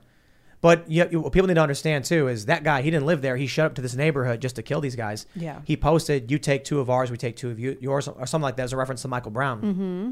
But on the street, every night, there are floodlights on every corner, and cops, it's basically an occupation. They're the 5th largest standing army in the world. That's insane. New York Police Department. So you go outside, when I was living in this neighborhood, at night, there's 2 cops on every street corner, large floodlights, and it's like in a residential neighborhood. People there don't take kindly to living that way, man. No. And so it breeds animosity, and there's a lot of people who do like it because it's unsafe. They feel like it's unsafe. Well, it's out of necessity. It's not like they chose it and said, please put up floodlights in my neighborhood and patrol with guns. Yeah, and I lived across the street from all this stuff. But then you had a guy who came, I think he came from like Baltimore or something, and he walked up to the car and he just killed these cops. So the issue, I think, is cities are too dense. The culture is too fractured. This idea of multiculturalism is just... It's a failed experiment. Yeah, we've outsourced our governance to D.C. It's insane. Like, you can't have 700 people or 1,000 people govern 350 million. It's not happening. We're ungoverned, essentially. And then they're passing 1,000-page bills and stuff without reading them. Yeah. I think the other problem is a lot of the over-criminalization with victimless crimes. And if you had more drug legalization, for example, you wouldn't need as much rights enforcement done by gangs because it would be things that are legal on the books. But you would be able to enforce it through the police instead of through gangs. But where would Kamala Harris get her slave labor to put out wildfires? Drug enforcement's truancy. I wonder what you guys think about drug enforcement, because you were saying earlier legalized drugs. You had mentioned Portugal that had in 2000 an experiment where they legalized maybe not every drug but a lot of drugs nationally. I'm not sure exactly how that turned out, but like drugs are getting more potent, more addictive. Pharmaceutical companies are building them. Like, are you also saying that pharmaceutical companies should be able to legally sell heroin to kids? Those are already legal. Well, let's think about how that would work, like in reality. You go into CVS or drugstores, even baby formula is locked up. So I don't anticipate that there are going to be a lot of places that would actually sell hard drugs like heroin to children. I couldn't even get diet pills when I was like 18. I remember having a friend who really wanted to get diet pills when she was 18. It was like illegal.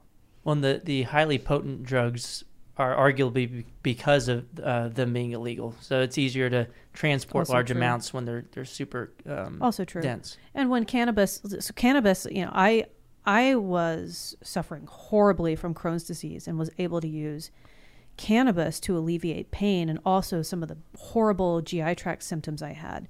The alternative is opioids and things like tramadol. That's the only one that's actually safe for people with GI pain, but that's still an opioid that's addictive. It's a horse tranquilizer.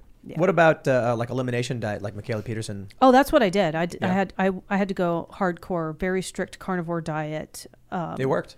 Yes, it did within about 72 hours. So by the way, the doctor was going to take out my colon. Ooh. I'm in my 30s. They were going to put a bag in me, give it a year, and if it wasn't fixed, take the colon out. Insane. I'm a woman of childbearing age, and they were going to take out my organs. And I hung up the phone. And after pumping me full of many pharmaceutical drugs, I tried all the things. I'd hugged a purple crystal. I'd everything in between. I don't care. I'll try it. And I was like, the only choice I have left is to try a radical change to my diet, because I've tried the first 20 hits on Google and DuckDuckGo. Was it the gluten? No, I'd been on a gluten-free, very healthy vegan diet for 15 years exactly. So when I say healthy vegan, I mean, I wasn't eating like vegan powdered donuts. Like, Well, what was causing it? Do you know? Stress, inflammation. I had toxic mold in my house. And it was a number of factors that built up to the point where I could not tolerate any food. I was down to eating 5 things: sweet potatoes, avocados, dates, something else. I could occasionally eat a Beyond Burger, but not an Impossible Burger. That was really it. Mustard. And so I changed my diet. I had to get very high to be able to eat meat because it was so disgusting to me. And within about 72 hours, my horrible gastrointestinal internal bleeding and violent spasming had changed. I would have spasms that were so bad it was partial paralysis for me every morning. Every morning. So you started eating meat? I started eating nothing but meat. Wow. And I didn't have any other food cravings for 3 months. And then I was nothing but meat. Nothing. No salad, salt? nothing. Not meat, salt, and water. That is it. Wow. That is Where'd you get your it. vitamins from? Meat, salt, and water. The meat has all the vitamins you need.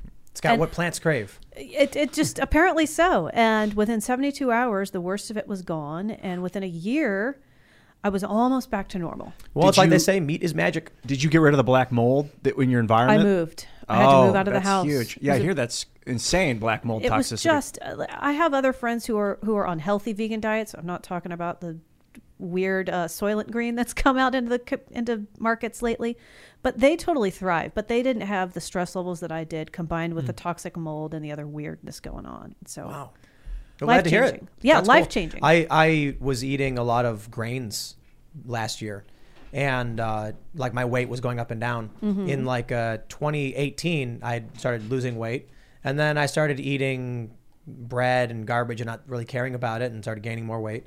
And then in November, I just stopped eating sugar. Yeah. So I've reduced a little bit. It was like I totally cut it out. Yeah. Like all the way down. Maybe it was like 10 carbs per day, just like as carbs as an aside, like what I might be getting from some vegetables. And now I'm doing like, 25 to 40 carbs per day. Nice. But my health has greatly improved. My energy is way up. It was bad. I used to finish my morning segment, then I would eat dinner and then just fall asleep. And then wake up an hour before this show and like groggily just. Yeah. And then I was just like, well, it's because you get tired when you eat. And then I stopped eating the grains. It's what you eat. And now I just feel like I've got electricity surging through me 24/7. That you do. So since becoming since becoming pregnant, by the way, and this is a good thing to know, like when you're pregnant, you have kind of free floating stem cells in your body. I have been able to eat a lot more. I can eat fruit. I had there's only one brand, but I had a couple of gluten-free cookies earlier today. Didn't kill me, not bleeding out of every orifice of my body. Obviously. I'd look like an Ebola victim earlier. You wouldn't want me in here. Yikes. It's terrifying. No, it seems to be working now. So you speak in my language about diet healing the body. Yeah. So then when we talk about legalizing drugs, I'm concerned. I just watched this Dope Sick movie I was talking to you guys about earlier about the Sackler family and Purdue Pharma basically telling everyone that OxyContin is not addictive. That was their official statement from the FDA, approved it. And they sold all this to all these people, killed millions, like hundreds of thousands of people got addicted and again got into heroin because they couldn't get their Oxy. So what if we legalize drugs, then not only would pharmaceutical companies be able to pump stuff like potent OxyContin into 12-year-olds, but like so could people on the street, I would imagine. And it would just be like... I mean, they already do, though. Still regulate it. It's so easy to get it. They could still regulate it. So there's all different varying degrees of regulation that it could or could not go through. But I got to tell you, man, they're pumping kids full of Ritalin in schools. Yeah. Like you're moving too much. You have ADHD. You get in trouble if you don't put your kid on Ritalin in public schools.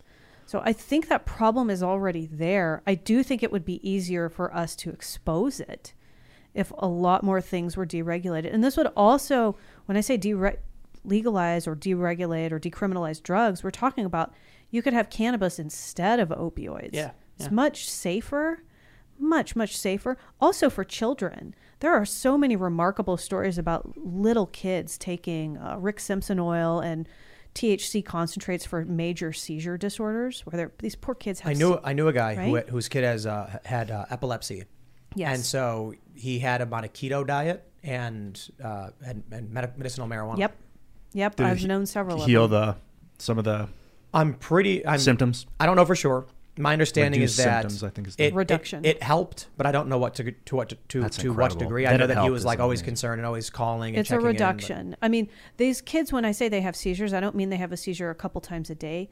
They would be having seizures on the minute, every minute. It's almost like you're barely alive. You're surviving. You know, you've got a pulse, but I don't know if I'd call it living.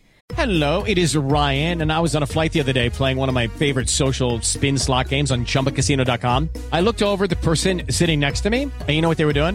They were also playing Chumba Casino. Coincidence? I think not. Everybody's loving having fun with it. Chumba Casino is home to hundreds of casino-style games that you can play for free anytime, anywhere, even at 30,000 feet. So sign up now at ChumbaCasino.com to claim your free welcome bonus. That's ChumbaCasino.com and live the Chumba life. No purchase necessary. VGW. Void were prohibited by law. See terms and conditions. 18+. And so to go from that to having a seizure a few times a day is like a huge improvement. Why do you think that marijuana is still Schedule 1 narcotic federally? Because opioids, competition. Yeah, I'm pretty sure they don't want to lose that. Yeah.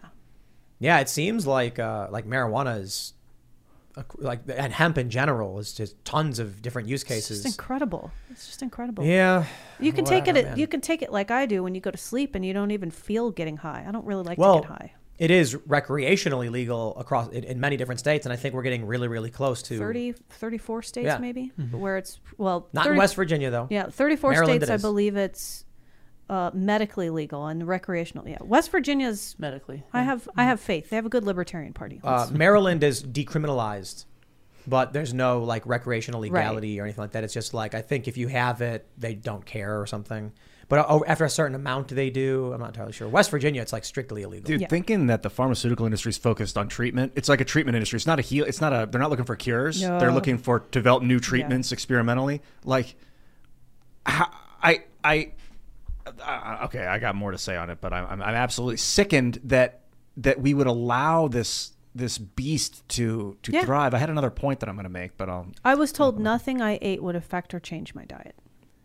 Nothing. Or my health. That's the craziest thing. You know what really annoys me is when people say, all that matters is calories in, calories out.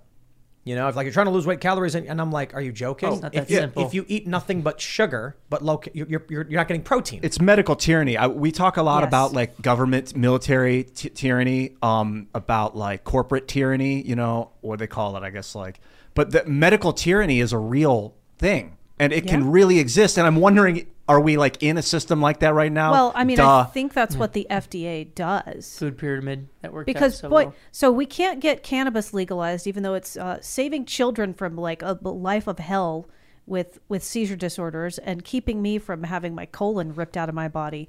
But we can fast track all kinds of other strange experimental drugs over the last couple years. But then we were expected to not talk about, say things that weren't true about it, like that was all of a sudden, like, that's the tyrannical part when people are like, no, we're going to follow the CDC implicitly out in front. And that's like, dude, that's antithetical to our system. I would like, when the Republicans win, to have an inquiry into the CDC, and I want to see communications with the World Health Organization.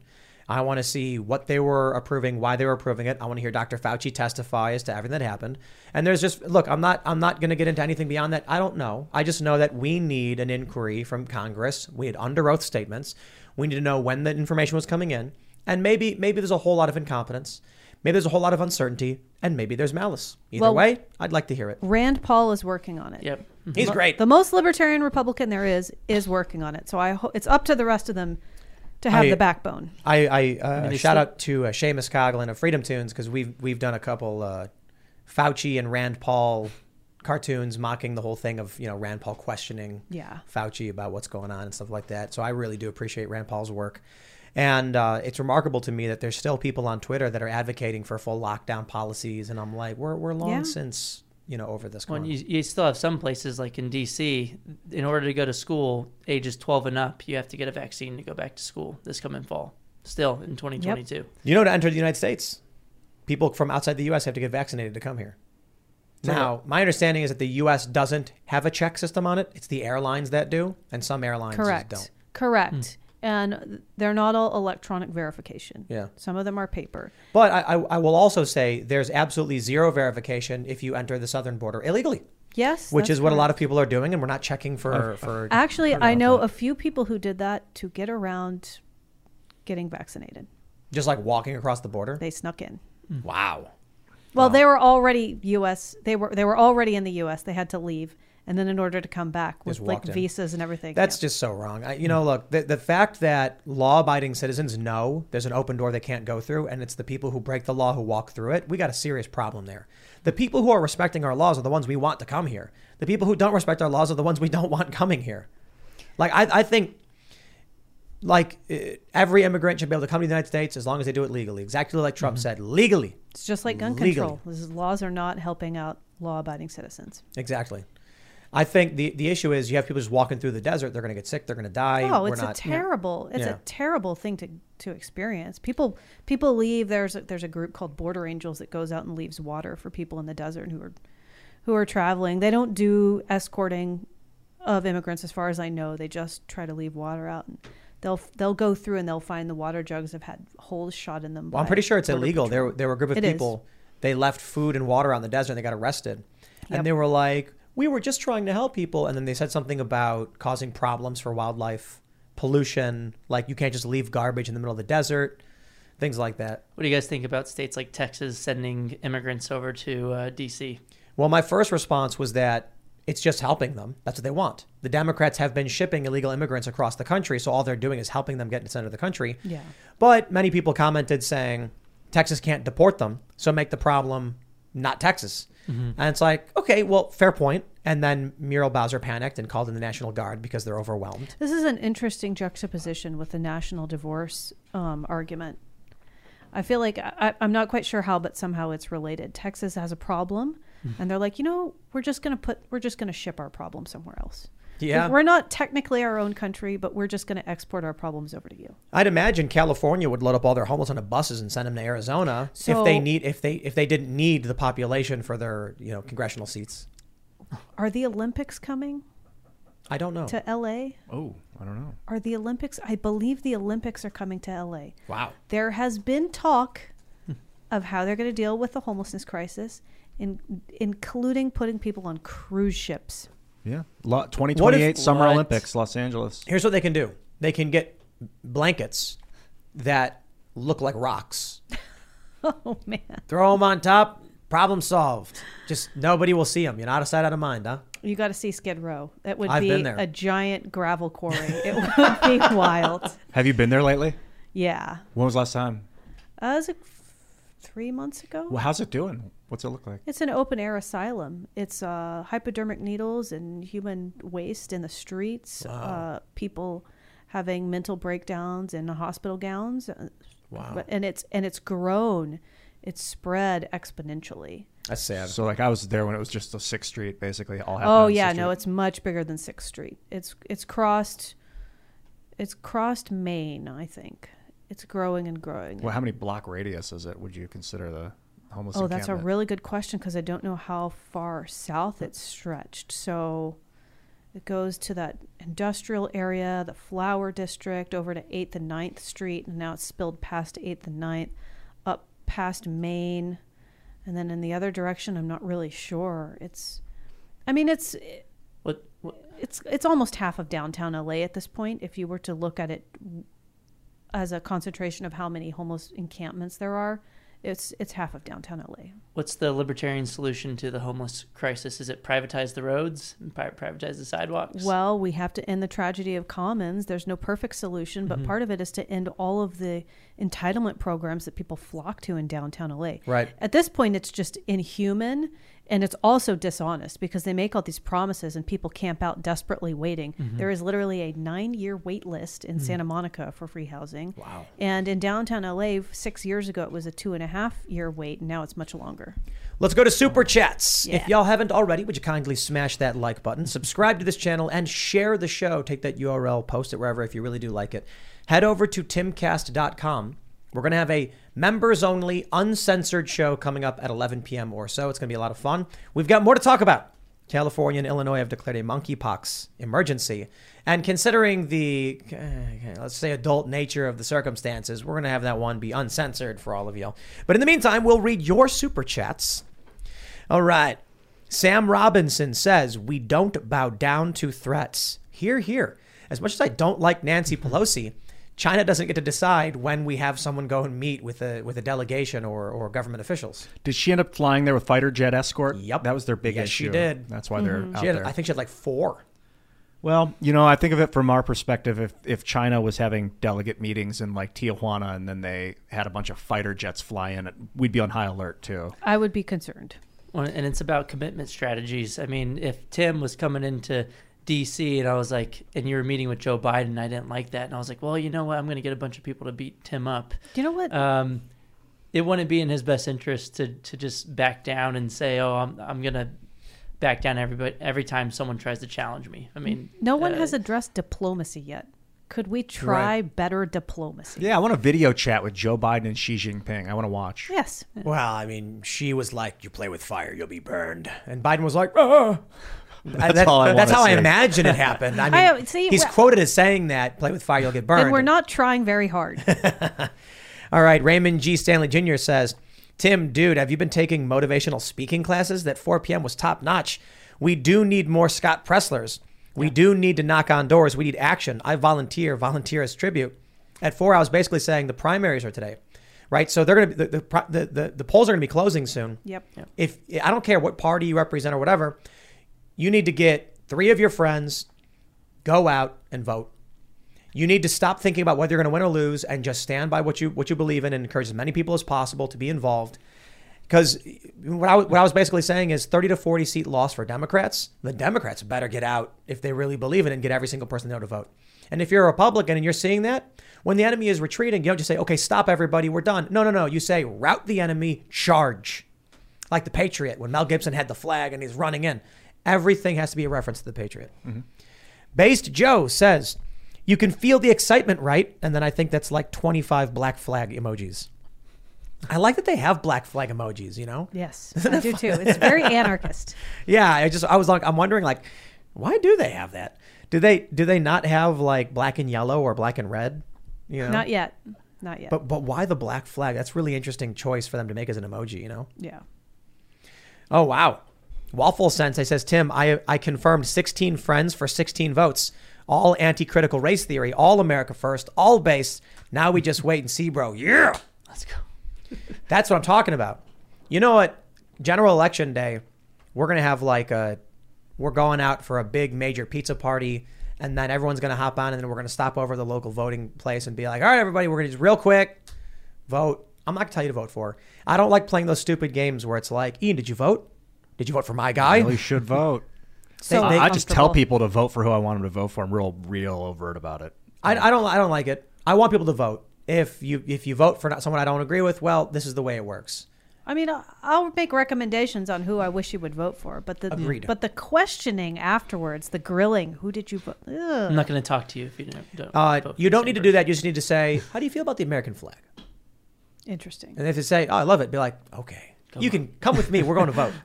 No, I wouldn't do that as a prerequisite or anything. I just think whatever libertarian, Democrat, Republican, you better be telling everybody you know to go and vote. I'm not telling my Democrat friends that. Vote. They need to stay home and stay safe and save lives. All right. I mean, considering the threats. But my thing is, I'm not going to ask. I'm just going to be like, take your friends. Because the reality is, look, I don't need to. Most people, they watch the show, they're not voting for critical race theory. They're not voting for authoritarianism. They're going to end up voting libertarian or Republican or something. Well, and pay attention to the off-cycle elections, too. I mean, you have some of these school board elections and these other local elections on bonds for the schools where the teachers' unions basically get all of their people to show up, and it's a low-turnout election, so special interests can take over, which is another conversation altogether. Those should be aligned with the general. Strider says, as a proud Missourian, I can confirm I did indeed vote for Eric. Whoa. He was also endorsed by Trump. The one. Yes, the one, the Eric. Man, Trump is a funny guy. I think when Trump, my guess is that he was like, I endorse Eric, and he forgot his last name, so he's just like, whatever. And then later he heard there were multiple Erics, and he was like, I'm just going to let him sweat. But what if it splits the Eric vote, and then someone else wins? No, for real. Yeah. He says, thanks for the advice, Trump. Keep up the amazing work, Tim. You got me into politics. Well, glad to see it. I just want people to be involved, All right, let's grab some more. What do you have here? James Alfred says, Tim, you could be one of the families picnicking at Fort Sumter. Do say it won't happen. They thought the same. That's what I'm saying. Like, maybe it'll happen. Maybe, you know, the scary thing about the Pelosi thing is it doesn't need to be a PLA army soldier like running up and going like, Nancy Pelosi. It could be just a crazy Taiwanese guy. Yes. It could be a Franz Ferdinand type situation. It could be a dumb false flag too. Don't buy the hype. Stay calm. Some jet gets shot down somewhere on Earth. Don't snap to firing a missile. There's a guy runs up and yells for the Chinese Communist Party in like North American English, and they're like, well, that's what he said. So yeah, you got to be careful about this stuff. All right, Corey Bollig says, I've been watching Pop Culture Crisis. It's a chill show, and you should check it out. It is a very chill show.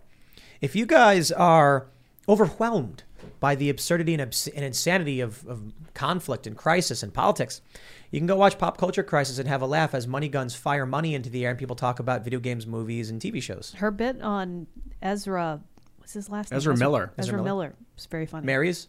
Yes. Yeah. Entertaining. Pop Culture Crisis is a fantastic show. We're going to be doing like we're letting it get into the role, like the flow of things, you know, establishing their presence, getting a feel for like how they schedule and time it out. They've been being held hostage because the super chats come in so much. They just stick around for everybody. And then after, probably in a couple of months, we're going to do a big marketing push. We already got Brett and Mary up on Times Square billboards promoting the show. I saw. So the laser eyes coming out of Mary. The laser eyes for yes, Mary. I like Mary. Mary restores my faith in Gen Z. I'm like, maybe we're not all doomed. Things can turn around. When she's on the show, we're like, she's a representative of all Gen Z. This is how they all are. They're all good. I want to believe. Yeah. Close your eyes. They're all good. All right, let's see. Raymond G. Stanley Jr. says folks support Taiwan, but not Ukraine. Why? Chips? I don't know. Do the Ukraine people support Taiwan too? Well, did Hunter Biden go over there and have a job and soak up a bunch of money? And there's differences. I mean, we were working with Ukraine on certain things, but it wasn't the same as Taiwan. Correct. Where, Taiwan we've been working with for some time now. And even before the Chinese government fell. I mean, I think that Ukraine has, regardless of what's true, a vibe of corruption that is yucky. And a lot of people don't like that. And no one is getting that vibe or feeling from Taiwan yet. Legama Thagayan says, China faces imminent economic and demographic collapse. It must move now if it is to, quote, become economically developed before becoming demographically old. If they are to make their go, to be global hegemon or even a superpower at all during the century, they must act now. Yep. That's what I'm saying, right? That's what my concern is. Kyle Miller says the invasion of Taiwan would be our generation Falkland War. Economic issues in Argentina made them decide to invade the Falklands to divert attention from their issues. Yikes. Very interesting assessment. That was recent too, that Falkland. What was it, the early 80s? When the British? 70s? That was nuts. That's really wild when you hear about modern war like that. Man. Rick Remorson Lemiskate says World War I, 4 years. Civil War, 4 years. World War II, 6 years. For the fourth turning to be done by 2028, it's going to have to start this year or next, unless the cycles are getting longer, faster velocity, longer wavelength. Y'all know about the Strauss-Howe generational theory, right? Yes. So there's 4 seasons. They have every 20 years. Revolutionary War. 80 years later, Civil War. 80 years later, World Wars I and II. Yep. 80 years later. Something. What do we got? Something. So the interesting thing is it goes international conflict in the Revolution, internal conflict in Civil War, international conflict with the World War I and II.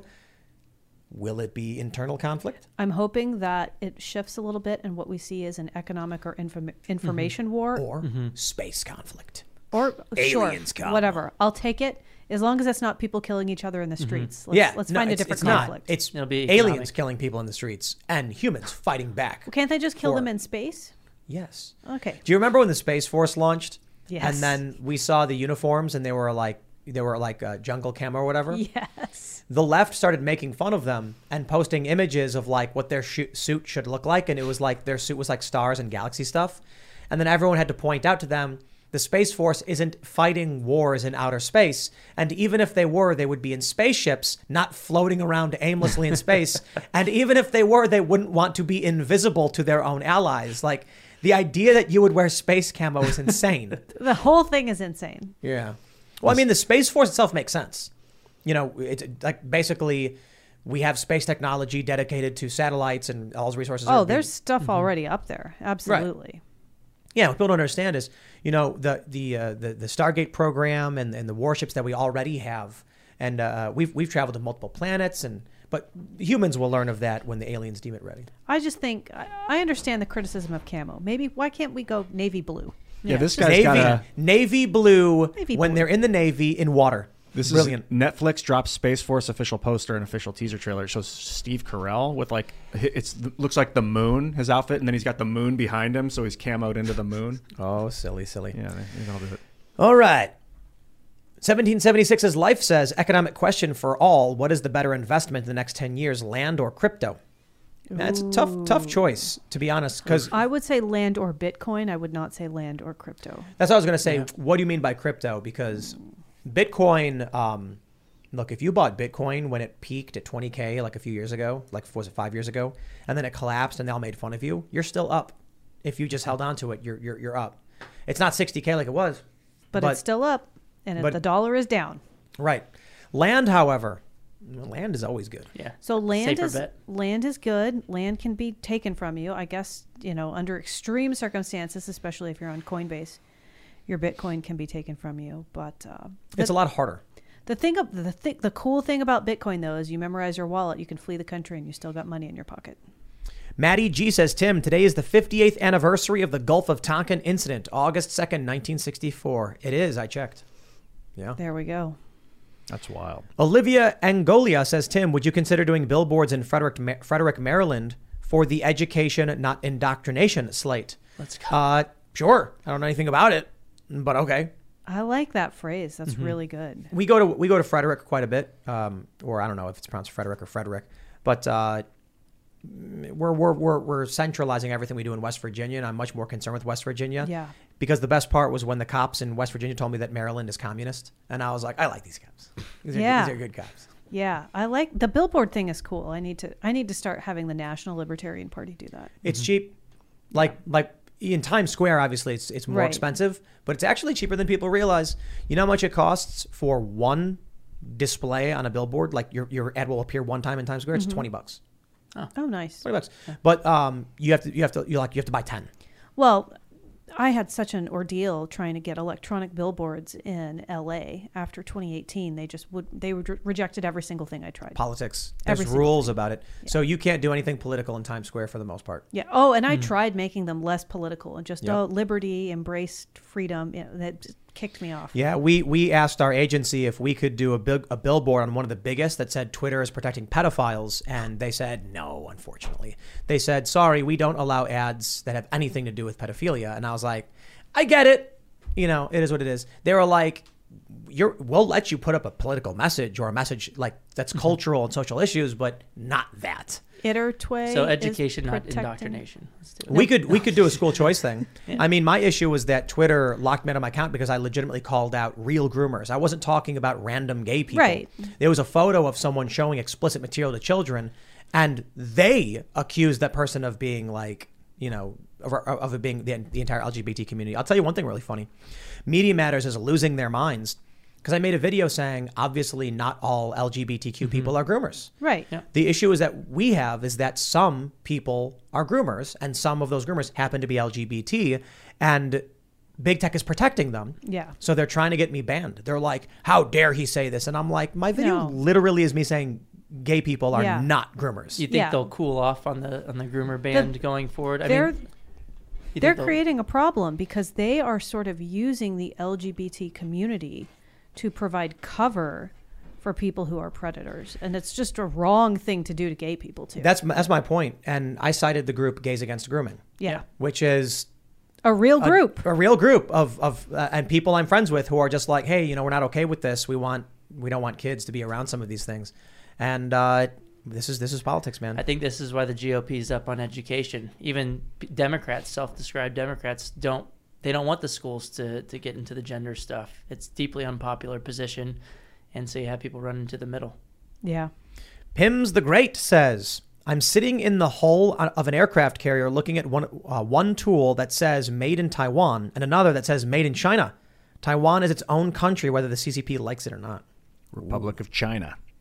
Interesting. Jack Bailey says, Tim, should the people who perpetrated Gulf of Tonkin be held responsible for the My Lai massacre? Do you think the massacre would have happened if the war in Vietnam had not escalated? I am not knowledgeable on Vietnam to a great degree to weigh in on that, to be completely honest. The My Lai massacre was like a bunch of Americans, I don't know, a couple hundred of them went into a village. And it was just like they were at their breaking point, and the commander, I think it was a captain, commanded them to just start kill everyone. There's a really good breakdown of it and the psychological elements of it in a book called, it's by M. Scott Peck, The People of the Lie. It's about evil. It's a really good assessment. And I think, based on that it probably would have happened anyway, if not there, somewhere else. All right. I will say this, too. People need to understand the challenge that is... there's a mosquito. Now I'm paranoid. That the Soviet Union was expanding. There's real fears about a unipolar Soviet world. I totally get it. But you don't... I just don't think you win by being the evil that you're claiming you're fighting against. I think Vietnam was for oil. I still think that they were trying to get Malaysian oil off the coast. Maybe, but the Soviet Union was expanding rapidly. Yeah. And there were real fears about what a communist globe would look like. If the U.S. got isolated out and the Soviets ended up taking more and more countries, they would cut us off from all of our supplies and strangle us out, and then you'd have a Soviet authoritarian slave planet. I don't know. It's not so simple, but I'm not a fan of the intervention stuff, and especially not a fan of the false flags. All right, Jimmy Kimber says, Uncle Tim, big fan from Australia, love the show. Even you, Ian. Keep doing you. P.S. Can you convince Lauren Southern to marry me? Cheers, mate. I can't. She is married. She is, and she is not here. But, I'm sure Ian appreciates the shout out. Thank you. Thank you, sir. Who was that, by the way? That was Jimmy Kimber. Thanks, James. Jimmy. Paul Thongham says, Tim's get out the vote message reminds me of a Simpsons episode where it's Bart versus Martin for class president. Thinking he won, Bart is thanking those who voted for him. Turns out no one voted, and it was too late. Martin won 2-0. I remember that. Yes. They were like, oh, I didn't vote. And he's like, what? Why? And then Martin got 2 votes. People keep saying, the Democrats are going to lose. And I'm like, sure. But isn't that when you charge? Yep. No. When you see the enemy retreating, you're supposed to charge. Usually, because they might be enticing you into a trap. That's true. Yeah. Remember Roe versus Wade was recently overturned. And so Democrats are going to be very aggressively organizing to, deal with that. There's that famous story. I think it's Chuko Liang. Was that his name, Chris? You know the... Yeah, I think that's the Chinese dude. Yeah. He knew he was going to lose this battle. So he opened the doors to his fort and then sat on the wall playing a lute. And then when the enemy forces showed up, they stopped thinking it was a trap and then retreated. Nice. Hannibal. Brilliant old story. The Carthaginian, I'm not sure how you pronounce Carthage. But he would do that against the Romans. He was known for he would retreat and then they would chase him and then he'd come around and flank them from behind. Yep. It's like devastating. It's like in The Patriot. I love that movie. It's Absolutely. A really good movie. In this situation, I feel like they're in a real retreat because the school stuff has been insane the last 2 years. Sorry to interrupt. Oh, no, just like when they're like, Cornwallis is like, is that militia forming at their center? And then they charge in, but then the other side of the hill, they've got more forces waiting for them. They're like, oh, no. That movie's so good. It is really good. It's so good. It's really long, too. I just love the scene when he's doing the prisoner exchange. Someone made a meme about it when they were like, the year is 2050, it's the Second Civil War, and prisoner exchange is occurring. And then they wrote a line where it's like, I don't know their names, but their pronouns are Zemzer, Z, like, and then, the line from the movie. And a cheeky fellow who called me a white supremacist bigot. Yeah. Cheeky fellow. A cheeky fellow. All right. What do we got here in the old Super Chat box? Juiced Cyber New Type says, President Cortez, China is threatening military action. Again, they must want to date me. That's it. That's our future president. That's right. H Music says every time someone pushes on AOC for a bad decision, she'll cry in the Oval Office and it will bleed over into her press conferences. She'll be the crier in chief. She'll be saying, she'll be doing a press conference and she'll be like, yes, Peter from Fox, and he'll be like, you recently implemented a policy, signed on to a policy, an executive order that does X, Y, and Z, and she'll be like, you just want to date me. Next, from ABC, same thing. I can't wait. You just want to date me. You're making this so appealing. Why is everyone trying to date me here? Murph Tries DIY says AOC as president and Alex Stein as Fox News White House correspondent. End of the world season 4. You know, sometimes I feel like we certainly must live in a constructed universe. There must be either we're in a simulation or there is a God, because how can this be reality? It's just, it defies probability and logic. Yeah, things follow patterns too readily for this to be improbable. Or It's not random. It's not. Yeah, no, it's like, I don't know, it's a simulation or a construct. Someone was saying there's a belief that you keep reliving this life until you do it perfectly. Oh, that sounds awful and impossible.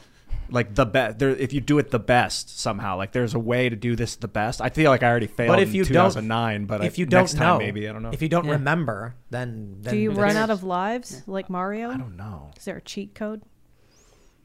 DMT. Yeah. Yes. So yes, there is. There's ways to hack the system. We got Alex, I think. We got a big old super chat from Charlie Red. He says, 15 years in business, I am losing my retail to Amazon. Luck matters. Check out my book, The Odyssey Effect. I try to send you a copy. Hypercomputer and battle games, also from Kansas. Mahaffey House Mahaffey House for the win. Wish us luck. Good luck. AS says, my mom was a teacher in California. Teachers who claimed to care would pass kids, quote, push the problem to someone else. Would get 5th graders who had no schooling and spoke no English. Unions are scum. Yeah. Wow. Debbie Gary Ferris says, Miss McArdle, I believe that Oregon legalized heroin, but it's backfiring. This is why we have fentanyl in the U.S., because the Mexican cartels were forced to change their strategy to pull a profit. There's a little more to that story. We should make cartels not legal. Oh, wait. I heard they just arrested like this cartel in like all over the country, Maryland and Washington and all that stuff. Yeah. Stephen Y says FBI document leaked targeting 2A, flying the Gadsden flag, ANCAPs, etc. Search Project Veritas, MVE, militia, violent extremists. I saw this. It's crazy. When they're saying the Gadsden flag is extremist, I'm like, Virginia issues those license plates. Yeah. That's crazy. That's a bumper sticker you can buy on Amazon. That's so crazy. We have it. Like, there's a pro skateboarder who has painted his mini ramp with the Gadsden flag on it. It's like, it just means leave me alone. Yeah. I have a bunch of them. It's normal. We made little patches that say, don't snake me, bro. It's a skateboarding thing. Like when you cut someone off and jump your turn. Yep. Yeah. Don't snake me, bro.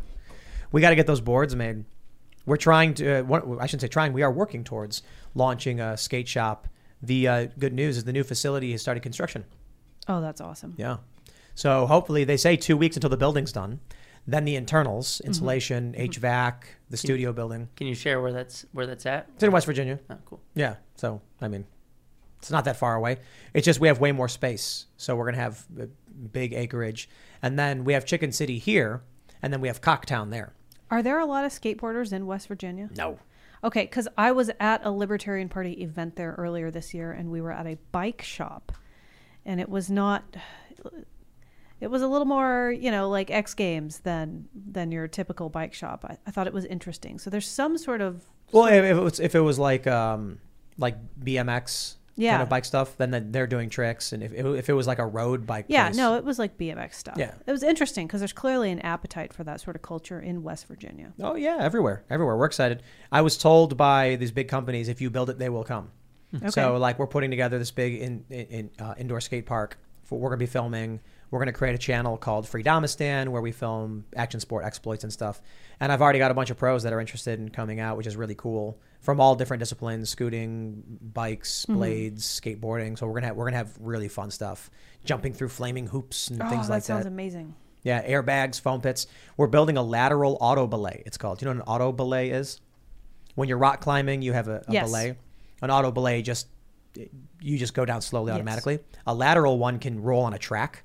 So you can go full speed, launch in the air, and then go super high and then slowly lower down. Oh, very nice. Yeah, so it's for just like, for fun. For fun. Yeah, we're going to do funny stuff with it. Didn't they have a push to get rid of their state income tax? They're doing it right now. They're still trying. Hey, man, West Virginia, I knew it was going to be a good place for business. Education freedom, business freedom. The governor says he wants to cut income tax by like, he wants to cut it down and eventually eliminate it altogether. But it's the state legislature that's blocking it. Yes. The governor's like, but I think he's a billionaire. Like, what? So it's like 3/4 majority Republicans in the House in West Virginia. Or but something? West Virginia still has this weird element, you know. Yeah. They have critical race theory in their schools. They do have a weird element. There are some libertarian candidates. I can't remember his last name right now, but they're actually making a lot of ground right now in their state assembly races. I'm looking at it more as becoming the House minority party, not the majority. So that's the approach I take. All right. I'm going to grab one more super chat here, and it's from Brian David, who says, aliens. And that's it. If you haven't already, my friends, would you smash that like button, subscribe to this channel, share the show with your friends, head over to timcast.com because we're going to be talking about the latest declaration of emergencies in 2 different states over monkeypox. There was a viral trend on Twitter where they said that it was airborne. It is not. But we're going to talk about that and considering the adult nature of the story. We'll make this one uncensored. You can smash the like button to support the show, subscribe, share it. You can follow us at TimCastIRL. You can follow me at TimCast. Angela, do you want to shout anything out? Yeah, if you want to join the Libertarian Party, please go to lp.org and join. You can find out all of my crazy insurgency political strategies and Rage Against Drag Queen story hour at patreon.com/Angela McArdle. Right on. Corey? Yeah, you can follow me on Twitter at DeAngelisCorey. And if you want to help us at the American Federation for Children to fight for education freedom, you can go to educationfreedompledge.com. Thanks for coming. Always great to see you guys. I'm Ian Crossland. You follow me, IanCrossland.net. You can get in touch with me through social media that way. Check you later. Hey, thanks for watching. Tell me more, Chris. Say peace out. All right, thanks for hanging out, everybody. We will see you all over at timcast.com.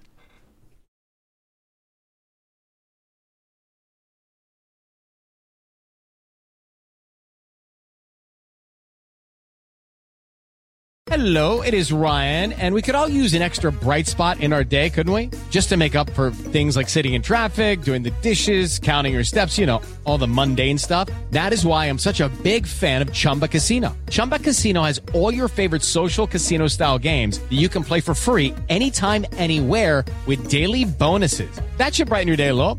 Actually, a lot. So sign up now at ChumbaCasino.com. That's ChumbaCasino.com. No purchase necessary. VGW Group. Void where prohibited by law. See terms and conditions. 18+.